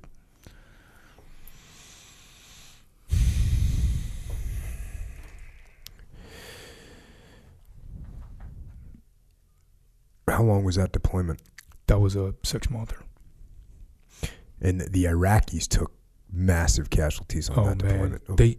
Before we left, they were like the special unit we were working with, and it trained up over the years. The SF actually trained them up. I think we had a hand in the pie somewhere in there, but they were dialed in. They were the best unit that the Iraqis had, and these guys had a lot of pride, but they were like over 800 casualties when we left. And ISIS was no joke over there, man. They were barbaric, brutal, and there's a fraction of people where you think you're going to come in and you're going to talk some sense into some people like that. You're not talking to them, and if they get a hold of you, it's not going to be good for you. You're going to get your head chopped off, and that's the type of that's what we were dealing with over there. And those, that unit that our guys were working with, they laid it all out there. They were going in there for their country, for Iraq, to secure that city, to make it a better place. And man, they took heavy casualties. I mean, heavy casualties. The truck bombs they built from 2004 to 2016, they up-armored them in 2016. So when they're coming at you, there's not a good way to defeat them. You need some type of missile system or rocket system coming in on top. Or you need some type of arresting device to where you can stop the vehicle from coming at you. We had some good penetration with some of our heavy caliber weapons with stopping them, but it was hard. It was not easy. And they'd hide them underneath, vehicle or carport entry points, and you wouldn't be able to tell what it is. And next thing you know, that big, huge, truck bomb is on the move, and there's up armored all over the place, and there's just a small window that they can look out. And guess what? If they come off the seat or anything happens with the seat and their adjustment, the thing's rigged to just blow. So as soon as it hits something, the whole thing's going up. And, man, we just remember watching CTS units. This damn thing would be coming. You'd be trying to call in an airstrike. But you got like a minute and 30 seconds to clear airspace overhead to get bombs down on targets. It's like it wasn't going to happen. So you had to be able to handle business as a tactical unit on the ground to take this thing out. We'd give these guys rockets and shit, but they weren't effective. So it was a super complex and frustrating environment, and took a lot of casualties. Yeah, I know. Jason was saying that at a certain point they were thinking that the Iraqi unit that was doing the majority of the fighting was just going to run out of guys. Like they just were going to, they were just going to all be dead or all be casualties, which was freaking scary. And I was horrified, when he was telling me that. And I was hearing some of that while you guys were actually over there. But at the same time, even though it kind of horrified me, at the same time, I also was, this is going to sound wrong, but I was happy to hear it because what it told me was that the Iraqis were fighting. Yep. And when we were in Ramadi, the Iraqis, they some of them would fight, but it definitely wasn't, they weren't looking to take massive casualties to try and take a city back. Like they didn't care that much. Yeah.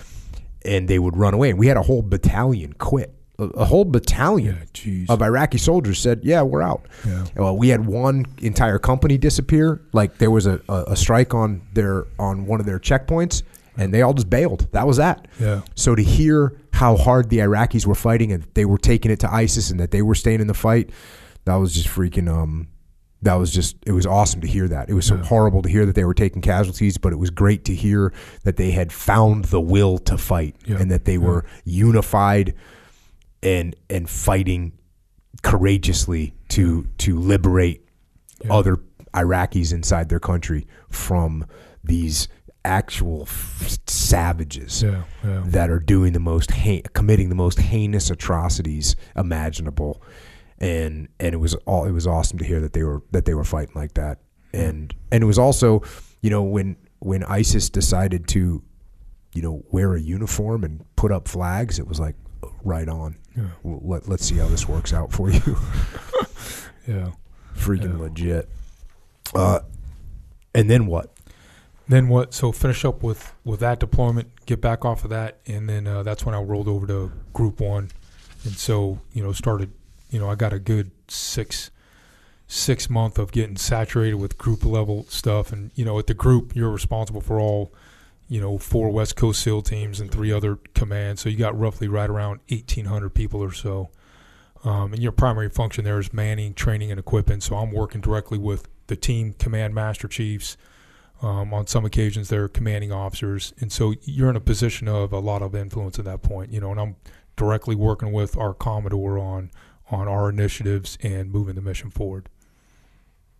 And you're also dealing with whatever sort of, equipment, like trying to get equipment for the guys, trying to just the whole 9 yards. And overall responsible for their training. Did you go out to the desert during that time? Went out there a couple times. Damn, bro. And it's weird. It's different. When you're up at that level, when you come down in, it's never the same. Yeah. It's never, Everyone's you're the guy. On a show for you. Yeah, you're the guy. Then it's like, hey, I'm coming in there to see this. And you're like, hey, man, you guys might want to tighten this shit up over here, But it was good, Damn, who was there? I think Jay was at Traded at the time. Mm-hmm. So it was good. So Jay was always there as a right-hand man I had out there. And we had a good crew of team command master chiefs. And one of the things we started doing back in 2015 with the force I was working with, the force command master chief, is he started implementing a screening process. So we were basically going through a hiring to make sure that we were getting the right leaders in at the master chief level to take over some of these command positions. And it's not perfect, but it was a hell of a lot better than where we were. We also started implementing in, platoon chief and task unit senior enlisted advisor screening, and that was developing. So it's getting better as we move forward. Bottom line is, things are getting better. You're moving things forward. That's what you want for a better formation. And just going back to WARCOM real quick, one of the things I realized when you're up there, when you're down in the troops, you're just like, give me my gear. I want to go to war and do all these things. And people talk a lot of shit about everyone above them. And here's the deal with the people that are above you. I'm you. I was the E5 talking that shit, saying all those things. And guess what? I moved up positions, but I moved up in positions to take care of people, right? And so there's a lot of kooky things that come out. You're the guy behind the scenes squashing these things, to make sure that our people are taken care of. And I had a buddy that was, he was a hard case. And he's like, hey, man, why don't you ever say this? Why don't you need to stand up and say something about that? And I'm like, hey, man, I'm handling that shit behind closed doors. I'm not going to come here in open forum with the commander and disagree with him in front of all these people, man. That's not smart. I'm getting nowhere. Yeah. But if I come around the backside here, do a little flank, plant some seeds, you can have a lot more influence that way. So anyways, you're always going to get that shit with the hard cases. You know what I'm talking about. Yeah. And then how long was that tour? So that was a 2-year tour, and I wanted to finish up my career there. And towards the end, you're like, I mean, what were you thinking? What was on the horizon, and what was your decision-making process to decide to punch? Yeah. So I punched right at like the 28.5-year mark. So I could have gone another 1.5 years, but man, I was out of juice. And one of the things people talk about is, hey, when it's time to go. And man, I was in that position, and we had some high-profile cases out there, and they just wear on you, man. They just wear on you. And even before that happened, I knew it was time for me to go. I'm like, all right, I'm going to do this position. It's time for me to move out of here. I don't think I had anything left to add value to the mission and the organization. I was topped out with my leadership capacity. And we have plenty of guys that go out there and do the TSOCs, the Theater Special Operations Command, and that's a high level of influence. Those are action arms in the operational areas. And I was like, man, I just don't see myself going and working at that level. You're working with general officers, with admirals, and I was like, man, and I was up at WARCOM, kind of got a little bit of a taste of that. And I was like, that's just not me. Mm-hmm. And we need people to do those positions. Hell, we had quite a few East Coast guys go into those TSOC positions, and you need them because that's a high level of influence that we have in NSW. If you have your guy in there, mm-hmm. he can help influence some outcomes, which is super important. But I was definitely maxed out of gas. Time for me to pack up and go home. And one of the things that always it comes to mind with me is in 2003. We had Posey out there, our mm-hmm. Vietnam guy. Good dude, man. Just good family guy. Vietnam had mm-hmm. more stories than you can imagine. But he was like, man, Steve, you guys are stronger, faster, smarter than we ever were. I was like, damn, what's he talking about? And then I look back, 28, 15 years later, whatever it was. And I'm like, these young guys that are coming in, they're hungry. They're smarter. They're stronger than I was. They're faster than I was. Meaning, hey, the community's in a good spot. We got our next generation coming up in through our ranks, doing good things.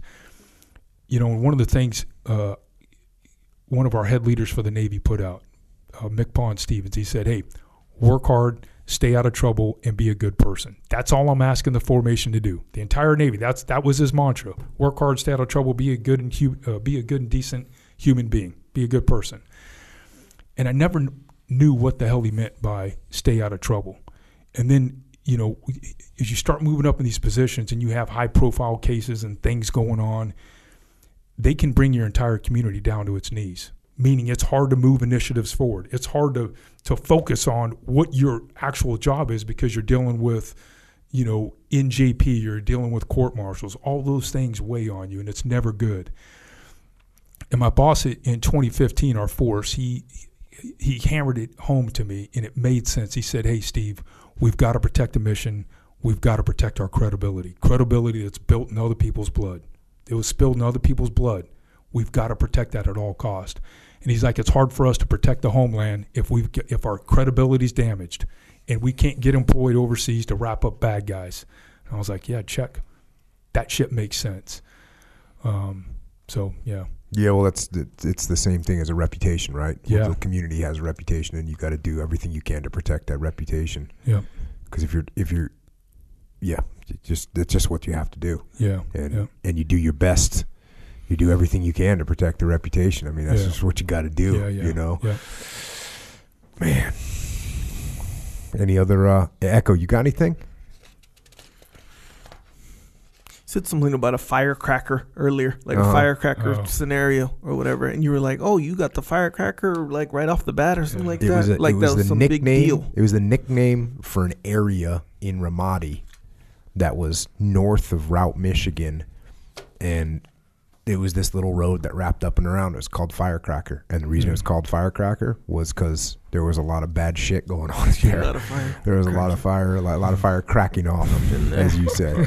Yeah. Interesting. Okay, and that was like your first. That was our first operation in Ramadi. Yeah. Dude, that's a welcome to Ramadi situation right there. Damn. Yeah. That was good. That was good. That's all freaking crazy. Anything else, Steve? Any closing thoughts?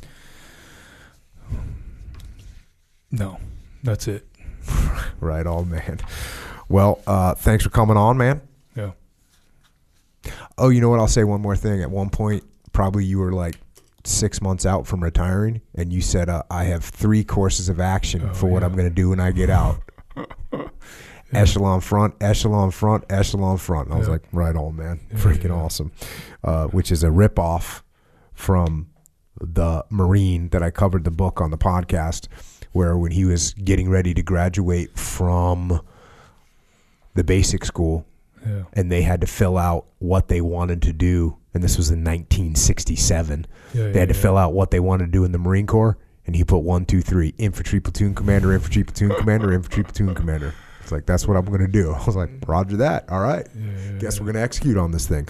So it's freaking awesome. Thanks for what you did to the teams, for the teams, obviously, for America, obviously, and for freedom. And I know we had an awesome time working together in the past.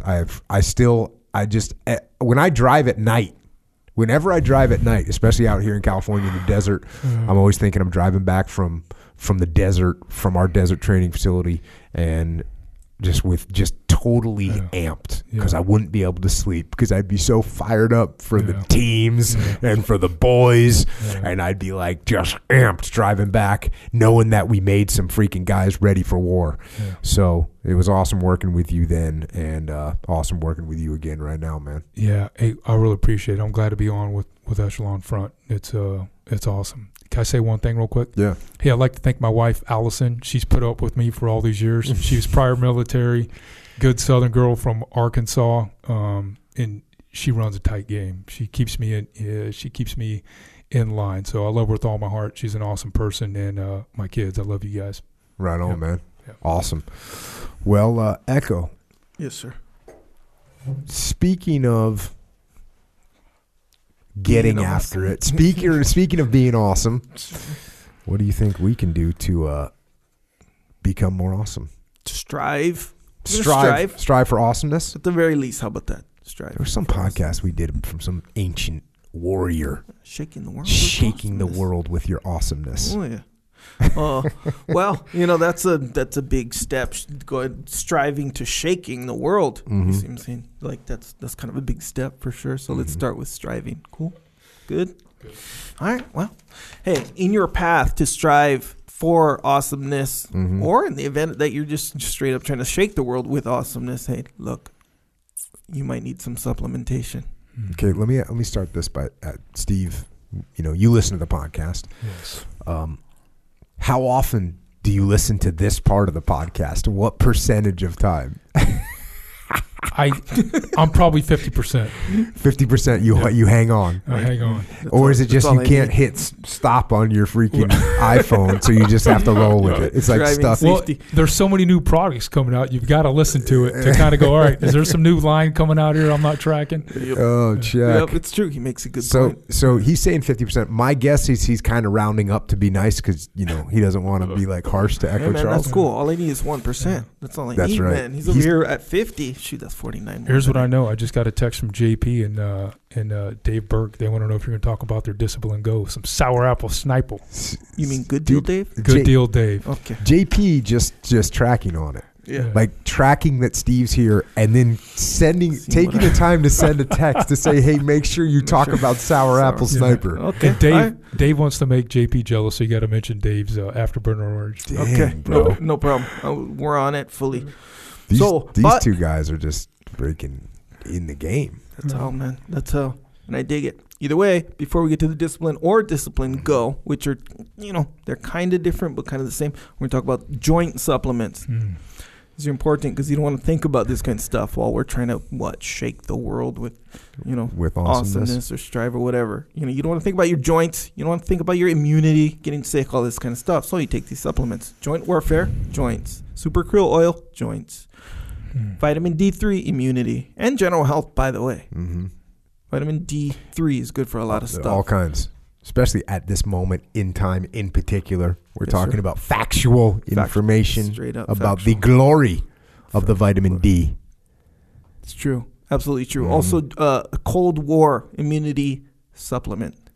Keep those in mind so you don't have to keep the other stuff in mind. Well, yeah, that's what you've finally gotten through to me. It's only taken 260 episodes Mm-hmm. of now I understand that you're like, oh, it's good to not have to think about your joints bothering you. Yes, That's a good thing. that is a good thing. So now I understand. We don't want to wake up and be like, I hope my joints hold up today in the workout or whatever. You see what I'm saying? Yes. You just want to go into the workout, warm up if We you want gotta. to get it done, But as they yeah, say. Exactly right. Also, we have a supplement called Discipline. It's a supplement for your brain, for your body, for your whole thing. Really, For your life. Your life, man. Your life. Powder. Take Discipline powder instead of coffee. Try that. Good call. It could be something, is what I'm saying as far as the routine. Also, Discipline Go, which are or should I say were capsules to begin with. They are capsules, So yes. if you're on the go, see what I'm saying? Yes. You did that. They're very popular at Echelon Front. Yeah. Hey, can I say something on the Discipline Yeah. Go capsules? Hey, so I've been using that stuff. Uh-huh. And so when I'm going in and I'm doing a speaking engagement, That's why they're so popular at I Echelon take Front. 2. Yep. And here's the deal. Like, when I'm communicating, when I'm not taking that stuff, it's like I'm going down the highway and I really have to think hard about the words I'm going to communicate. It's like the words are in off a chute off a street. Uh-huh. When I'm on the Discipline Go, the words are right there Yeah. on the road. I'm going 60 miles an hour. You're like, boom, boom, boom, clear, concise communications. And I don't know what's in it, but it definitely clears up your mind. It clears up your mind. It works. You got to get, I'm telling you, if you're a boss, you got some things going on, a meeting, a high-speed meeting, you're talking to people, it helps. I promise you it helps. I wouldn't say if it didn't. Yeah. No, that's why at Echelon Front, where we get up and we have to, not only we have to speak, but we got to take questions, interpret questions. We got to come up with answers and solutions. And so the team is always like, yeah. Yeah. I want to bring the A game, Yeah. right? Yep. How do you ensure you bring the A game? Take a little Discipline Go. Yeah. Discipline Go. It's And true. then if you have like a little more time, or maybe you want to enjoy that a little bit more, you can get a can of Discipline Go. Yes, which is what you mentioned, right? Many flavors now. Shoot, Yeah. the flavor roster getting big over here. So most recently, Afterburner Orange. Good deal, Dave Burke. Boom. Before that, Sour Apple Sniper. JP Donnell. What, are they competing with each other now? Oh, good That's what's Lord. going on. There's some competition. Before that, Jocko Palmer. Hey, which by the way, Jocko Palmer is not Jocko Palmer. What it is it's 50-50 iced tea lemonade. That's what it is. Yeah. Some people were thinking it was pomegranate because we also Oh. have Jocko pomegranate white tea, Yeah, that's which true. which you probably remember, Steve. Yeah. Tell us about that's the origin story right there. At an island, me rolling into those briefs with that big old plastic protein shaker with with pomegranate tea, which I would get from wherever, and then I'd just sit there in the front row, and they'd give their brief, and You'd be I'd jacked. be just taking notes. I'd be like, "All right, you give your points." Or actually, like, whatever. The frontline instructors would give their points, and then you'd give your points, and then you'd be like, "You got anything, boss?" And I'd be like, "Oh, got a couple things." Is there caffeine in There is. just a little bit? Yeah, just a little That's bit. why the whole Yep. thing. Yep. Yeah. So speaking of caffeine and just a little bit, yes, Jocko Palmer. That was the one before that, and then before that was what? Who's the first signature? Oh, Dak Savage was The first one. signature was Dak Savage. man. Yeah. Dakota. Tasty. Yeah. Is that your Good- go-to? What's your go-to? I like the Dak Savage, Uh-huh. and I like the story behind Dak Savage. Yeah, dude. He's a monster, man. If you can just get if you can have a little bit of mentality of Dakota, Yeah. then your whole being is better. Yeah. No offense to JP and Dave. I know, mean, I man. want to have their Dang. mentalities too. Well, But you know. let's face it, it's Dak Savage. It's freaking Dakota. We're kind of in the game. Good. Dakota's kind of did you drink Dr. Pepper when you were a kid? I did not. Because that's kind of the flavor apparently. It's tasty. Yeah. It's tasty. Yeah, that's my wife's favorite. Yeah. What do you think of that, Dakota? Yeah. I see you tracking on my wife. You tracking backtracking on my wife, Dakota. Yeah, so that one's kind of a sour apple sniper is. I'm gonna say if you have a little bit of a sweet tooth, probably sour apple sniper is your go-to. It's true. Jocko Palmer is if you like iced tea and lemonade. Yeah, that was my favorite before the orange. The orange is your favorite. Currently my favorite. Yeah. Yes, sir. But hey, man, to each their own, and we're gonna move forward. So what this is, though, Discipline Go in a can, energy drink, healthy energy drink. No, a health drink in the form of an energy drink. Yeah, it's been hard to figure out what to call it. Whatever you were just saying, Steve, was pretty legit about just going down the road, finding words, and everything's in focus. And I'm like, yeah, dude, I know what your feeling is. Yeah, and that's what makes like the can so good, because how, like, let's face it, you're just doing whatever during the day, whatever we do during the day. And you're like, oh, I'll grab a water, I'll grab a juice, I'll grab a soda sometimes. Some of us. No. This exactly right though. This is like you can grab it. No, you don't get the bad parts of soda. Yeah. You know what I mean? Yeah, if you're going for a water, cool, man, do it. But if you're grabbing like a Red Bull, or I shouldn't say any particular brand, but if you're grabbing a soda or an energy drink, I'm just saying you're going to pay a price for that. You're paying a price. You see what I'm saying? You're paying a price with your health. Yeah, and with this Discipline Go, it's paying you a price. You would think that somebody would have already made an equivalent, right? You would think that. It's real obvious. Hey, I'm going to make something that enhances your performance, but it's actually good for you. You would think somebody would have done that. Yeah. Why didn't they do it? Number one, cost too much, and now they're not maximizing profits at the freaking cash register. Yeah, that's true. And number two, it was hard. Yeah. It was hard to do because we had to, instead of just throwing a bunch of chemicals in there so it wouldn't go bad, we had to pasteurize it, which no one does. Yeah. So there you go. Boom. And not only that, hey, well, how are you going to make it taste good? Well, we'll just put a bunch of chemicals in there that are bad for you, but that'll make people taste good. And we don't care about the people that we're serving this to, so we'll just let them drink poison. Straight up. We'll just let them drink poison. What did we do? We said, no. I was like, no, we're not doing that. We are going to sweeten it with something real. It's monk fruit. So that's why that doesn't seem like a lot of barriers to entry, right? Like, hey, we're going to pasteurize it. We're going to sweeten it naturally. We're going to only put healthy ingredients in it. You'd think that those bars to entry aren't that high. Yeah. You'd think someone would have done it, but they didn't. Yeah. They didn't do it. So we did. Amen. Like I said. Now everyone else can get in line. Sure. As far as getting in line goes, for sure. Also, speaking of tasting good, Mulk. Superior protein in the form of a dessert. Mm-hmm. So, such a good dessert. Yeah, very much so. Yeah. So, Brian, I don't even know if I'm supposed to say this, but Brian sends my son and me, I'm more of a secondary thing, but sends my son Mulk bars. Oh, yeah. Right? I don't know if they're still in the experimental stage or whatever. The version that you're getting right now is pretty close to a done deal. Yeah. Yeah, so it's one of those things where, yeah, man, if you want a dessert, like Mulk is the dessert. Yeah. And it's super, as far as like, you know how like sometimes you're like, oh, I need a dessert, but I'm on the path, so I'm going to have a dessert substitute or something like this. You know what I'm saying? You had those out.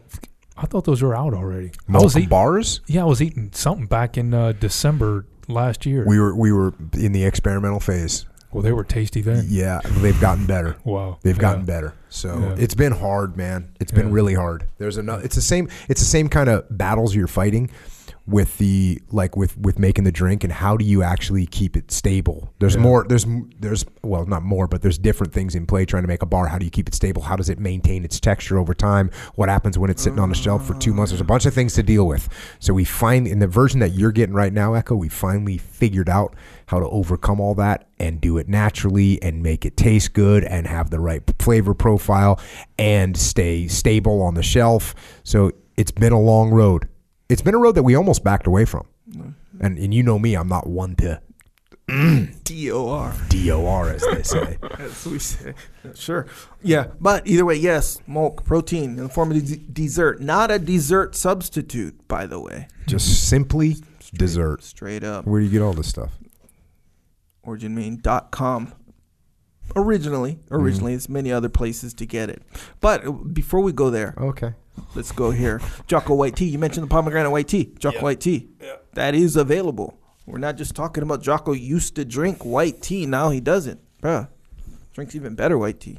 I had it Jocko today. white tea. Yeah, remember you still drink it in that big jar. Mhm. Used to bring the big jar. Oh, I used to bring like it even back in the day. like a crazy person. Yeah. Nonetheless, yes, that's available as well at originmain.com. Also at the Vitamin Shop offline. What do you call it? Like brick and mortar Retail. or Brick and mortar, Yeah, yep. boom. Vitamin Shop. Go get it. Also, the Discipline Go cans are at Wawa in Florida currently. Yeah, and by the way, if you live in Florida and you've been, and look, I asked and said, hey, please, this is the mission. We wanna go into the full chain of Wawa. We needed to go hard in Florida. We needed to go in there and clear shelves. Well, you all that have been clearing shelves, thank you. Keep going. We're on the path to victory. Don't let up. That's true, man. Keep getting after it. Because you know why? Because people in Pennsylvania and New Jersey and Maryland, they're counting on Florida. It's all eyes on Florida. We got to rock and roll in Florida. We're on the right path. Don't let up. Bruh, it's true. And the thing is, again, I said this before, it's kind of a big deal, though, to go and get like an energy drink or whatever and it be legitimate healthy for you. It's Like, crazy. That's a huge deal. Yeah. When you don't even really have to think about it, but in my So case, you just went. You when just went think about back. it, I mean, we were talking about that 15 minutes ago, but we're talking about it again. That's cool. I don't think I capitalized, not capitalized. I what do you broke call down it? the entire thing Maximized. about the bars and the thing we got to do and how hard it was. Yeah, but that wasn't good enough. But not about the price you pay when you drink an energy drink or a soda or something like this. That price you pay versus the price that you don't pay. That's a big deal. I didn't think I maximized the the communication of that big deal. Check. I think I have now. Okay. Also, at originmain.com is American-made stuff, jiu-jitsu stuff, gis, rash guards, some athletic Let me stuff. ask you a hoodies question. and stuff. Can you wear a gi when you go to the grocery mart? Grocery mart? Well, as far as grocery marts go, yeah, sure. I mean, you could technically. Yeah. Advisable? Well, I'm not gonna sit here and advise that, but Okay. man, Well- if you're gonna do it, go ahead, do that. Okay. Was there something that we could wear that would be more acceptable? Sure, Like what? maybe some jeans. There we go. There we go. Maybe, I don't know, but maybe. Yeah. But where can you get American-made jeans? It's very hard. Well, how should I say? As far as options go, there are not as many options as one might hope. But thankfully, yes, I am here to tell you at originmade.com you can get American-made denim jeans. You know what? You probably are thinking, if you're an American, you're probably thinking about like iconic. Sure. Iconic. I'm going to say 3 words. Iconic American jeans. And we all know there's a few brands that fall into that category. They've been around for a long time. Iconic American jeans. I got news for you. Your iconic American jeans, they're not American. They're not American. Brutal. So if you want to get iconic American jeans, I'll tell you where you go. You go to originmain.com and you get yourself some iconic American jeans. Yes. We're bringing them back. Yes, sir. Yeah, good work. They're doing some good work over there at Origin. Speaking of good work, Jocko has a store. It's called Jocko Store, obviously. So, jockostore.com. That's where you can get your Discipline Equals Freedom shirts, hoodies, hats, a bunch of stuff on there. Really cool stuff, in my opinion. See if it's your opinion, too. jockostore.com. Oh, also, we do have a T-shirt club. Kind of creative Can you come up with something designs. else to call this besides T-shirt club? Yeah. Okay, please. Probably. I have that capability, sure. Hell yeah. I don't know. T-shirt platoon. T-shirt brigade. T-shirt gang. We'll just say You see what I'm saying? You rolled right into it's a- something that, like, Yeah, sure. my 11-year-old daughter Sure, has a yes. roller skating club, Okay, right? You see where okay. I'm going with this? Yes, Tighten sir. yourself up, bro. Hey, it's a working title, and we're doing our best over here. Nonetheless, this is what it is. It's a subscription-based situation where you get a new shirt, every month. Creative designs. Anyway, check that one out, too. If you're interested, boom, do that. Good for a gift, too, by the way. There you go, jockostore.com. Also, wait. We have other podcasts. You didn't even mention this podcast. Well, we're on this podcast. Okay, we do have other Oh, podcasts. guess what? The podcast you're listening to, it's a podcast. It exists. Yeah, we already did that. We don't got to mention that. Okay, so yeah. subscribe to all these different That doesn't even make podcasts: sense. Jocko Podcast, Jocko Unraveling Podcast, Grounded Podcast, and Warrior Kid Podcast. Mm-hmm. Check those out. Leave a review Sure. because they're funny. If you leave a review, make it entertaining. Yeah. Put some layers in it. Yeah. It's appreciated. Yeah. Past reviews have been pretty impressive. You know what I haven't done for a while is read reviews, like Yeah. online or reposted. I got to do that. Those are awesome. It's true. I'll do some of that. for Also, sure. also we have a YouTube channel, video version of this podcast. You know, you want to see what Steve Ward looks like, handsome guy, I would say, as far as handsome guys go. But nonetheless, if you want to see what, Thank you, Echo. man, you're welcome, of course. But nonetheless, yes, and we have some excerpts on there. You want to, watch/listen to those. That's what you can get on the YouTube channel, official, by the way. We got it, YouTube. Boom. Also, Psychological Warfare. If you don't know what that is, it's an album, Jocko's album with tracks, not music album. Not yet. Not yet. We're working it. Yes. Boy. Anyway, it's an album with tracks of Jocko helping you through a moment of weakness. Like you're going to skip the workout. There's a little track on there that'll help you not skip the workout. Put simply, that's what it is. FlipsideCanvas.com. Speaking of Dakota Meyer, he's got a company where he prints cool stuff to hang on your wall. That's all you need to say. Check that out, FlipsideCanvas.com. Got a bunch of books.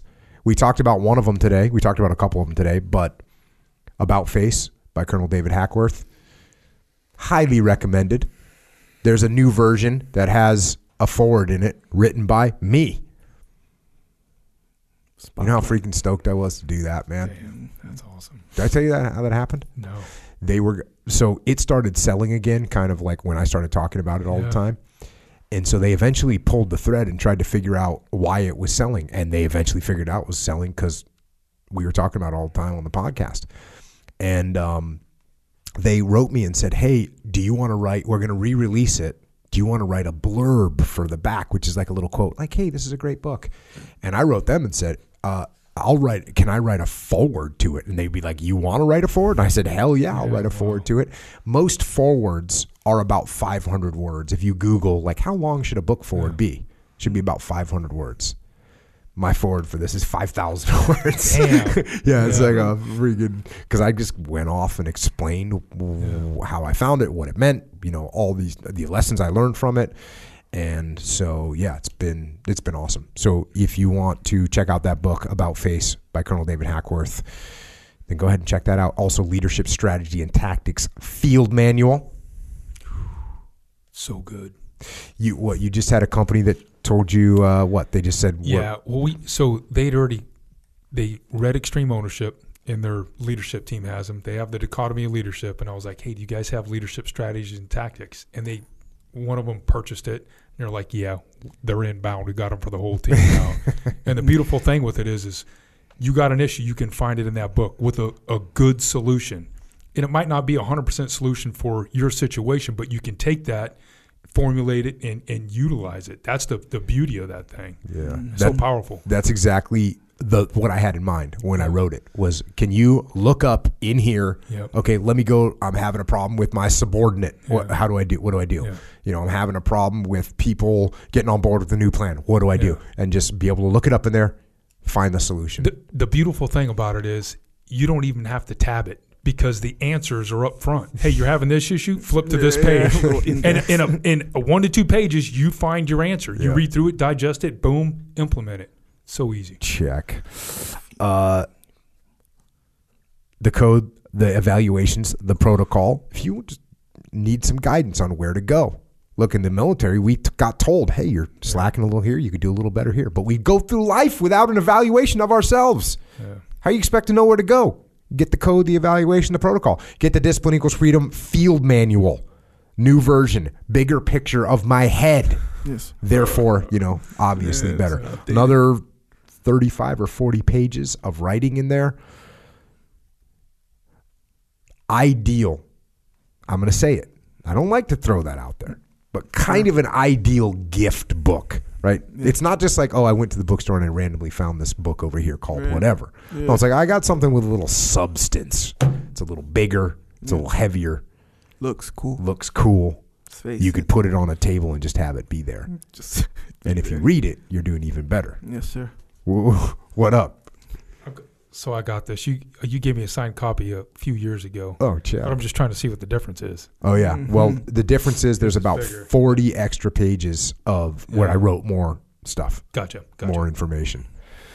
So there's that. And then also there's Way of the Warrior Kid 4 Field Manual, which is what your kid wants for Christmas. Yeah. That's what your kid wants for Christmas. Because all these lessons that we talk about, look, you can learn them when you're 40 after you read freaking Leadership Strategy and Tactics, or you can learn them when you're 7 and you can go through life understanding these things. And you can end up in a much better place. So what are you going to do with your kid? You're going to put them on a path to mediocrity? Mediocrity? Are you going to put your kid on a path to being average? Are you going to put your kid on a path to blame other people and be a victim their whole life? Or are you going to put them on the path to be a warrior kid and step up? I'll tell you what I recommend. Yes, sir. Way of the Warrior Kid 4 Field Manual. Go ahead and get some of that. Also, Way of the Warrior Kid 1, 2, and 3. Mikey and the Dragons. Oh, you know what kids have to deal with? Being afraid. And it's not just kids. But why not learn at a young age how to overcome fear? Get Mikey and the Dragons. And also Extreme Ownership and the Dichotomy of Leadership. The OG books. Did I say OG? Yes, sir. Yes, I did. We also have Echelon Front. It's our leadership consultancy. It's Steve's with us now on the team. How long have you been on the team for? March. Officially March. I've been, Yeah. ever since I got out, I've been kind of shadowing Dave and some of the crew. So if you wanna, if you want to work with us, if you want help aligning your leadership, if you want to learn the lessons that we learned, if you want us to come in and help your leadership get aligned, help find where the friction points are, help figure out where you can be more efficient as a team, go to echelonfront.com. We solve problems through leadership. And we also have EF Online, which is where we solve problems through leadership online. And we're on there all the time.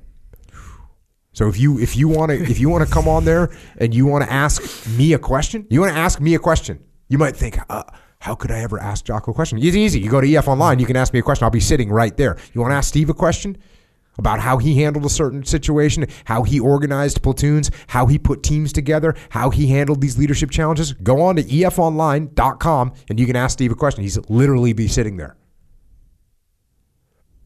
So check that out. efonline.com. We have the muster. We're scheduling the muster for 2021. Go to extremeownership.com for details. We have EF Overwatch. If you want people that understand these principles to come and work at your company, go to efoverwatch.com. And we have people that we're transitioning from the military to the civilian sector, and they'll come to your company and work. And if you want to help service members, active and retired service members, their families, Gold Star families around the world, check out Mark Lee's mom's organization. Mama Lee, she's got a group called America's Mighty Warriors. And if you want to donate or get involved, then go to americasmightywarriors.org. And if you, let's say you just desire anguish and pain in your life, in your own life, we can give it to you if you want it. We can give it to you. If you want more of my mundane discourse, or you need more of Echo's unfathomable phraseology, then you can find us on the interwebs. On Twitter, on Instagram, which Echo only refers to as the gram, and on Facebook, Echo is at Echo Charles, and I am at Jocko Willink. Where are you at, Steve? I'm at Steve Ward 194. Steve Ward Instagram. 194 Whatever Instagram on is. Instagram. On Instagram. Bruh. Steve At Instagram. Steve.Ward 194. Is that how it works? That Instagram? What do you post? I don't know. Do you post anything? So I'll probably will here soon. It's hunting season. Have you posted anything? No. What are Not you really. hunting for? Ducks. Right on. It's fun. Yeah. And it's good living. good living, not as good eating as elk or deer. But you're going to get what you can get. We're going to get what we can get. Yep. Check. Yeah, Steve, man, thanks for coming back on. Or coming on. It's friggin' awesome, and appreciate everything. Everything, man. Yeah. Everything. And thanks to all of our other military personnel right now out in the world on watch. As Steve said, you all are smarter and stronger and faster and more well-equipped and better trained than we ever were. So thanks for holding it down. Make sure you train up the people underneath you. And for our police and law enforcement and firefighters and paramedics and EMTs and dispatchers and correctional officers and Border Patrol and Secret Service and all first responders, well, thanks for protecting us here at home. And to everyone else out there, Steve talked a lot today about setting a good example, modeling the right example. And you also notice that at almost every phase of his life, he talked about learning and how he learned. Well, I would say that's part of that good example is don't ever stop learning. Don't ever stop growing. Don't ever stop trying to improve. You can only do that if you stay humble. So stay humble, listen, learn, and lead. And also make sure that you keep getting after it. And until next time, this is Steve and Echo and Jocko. Out.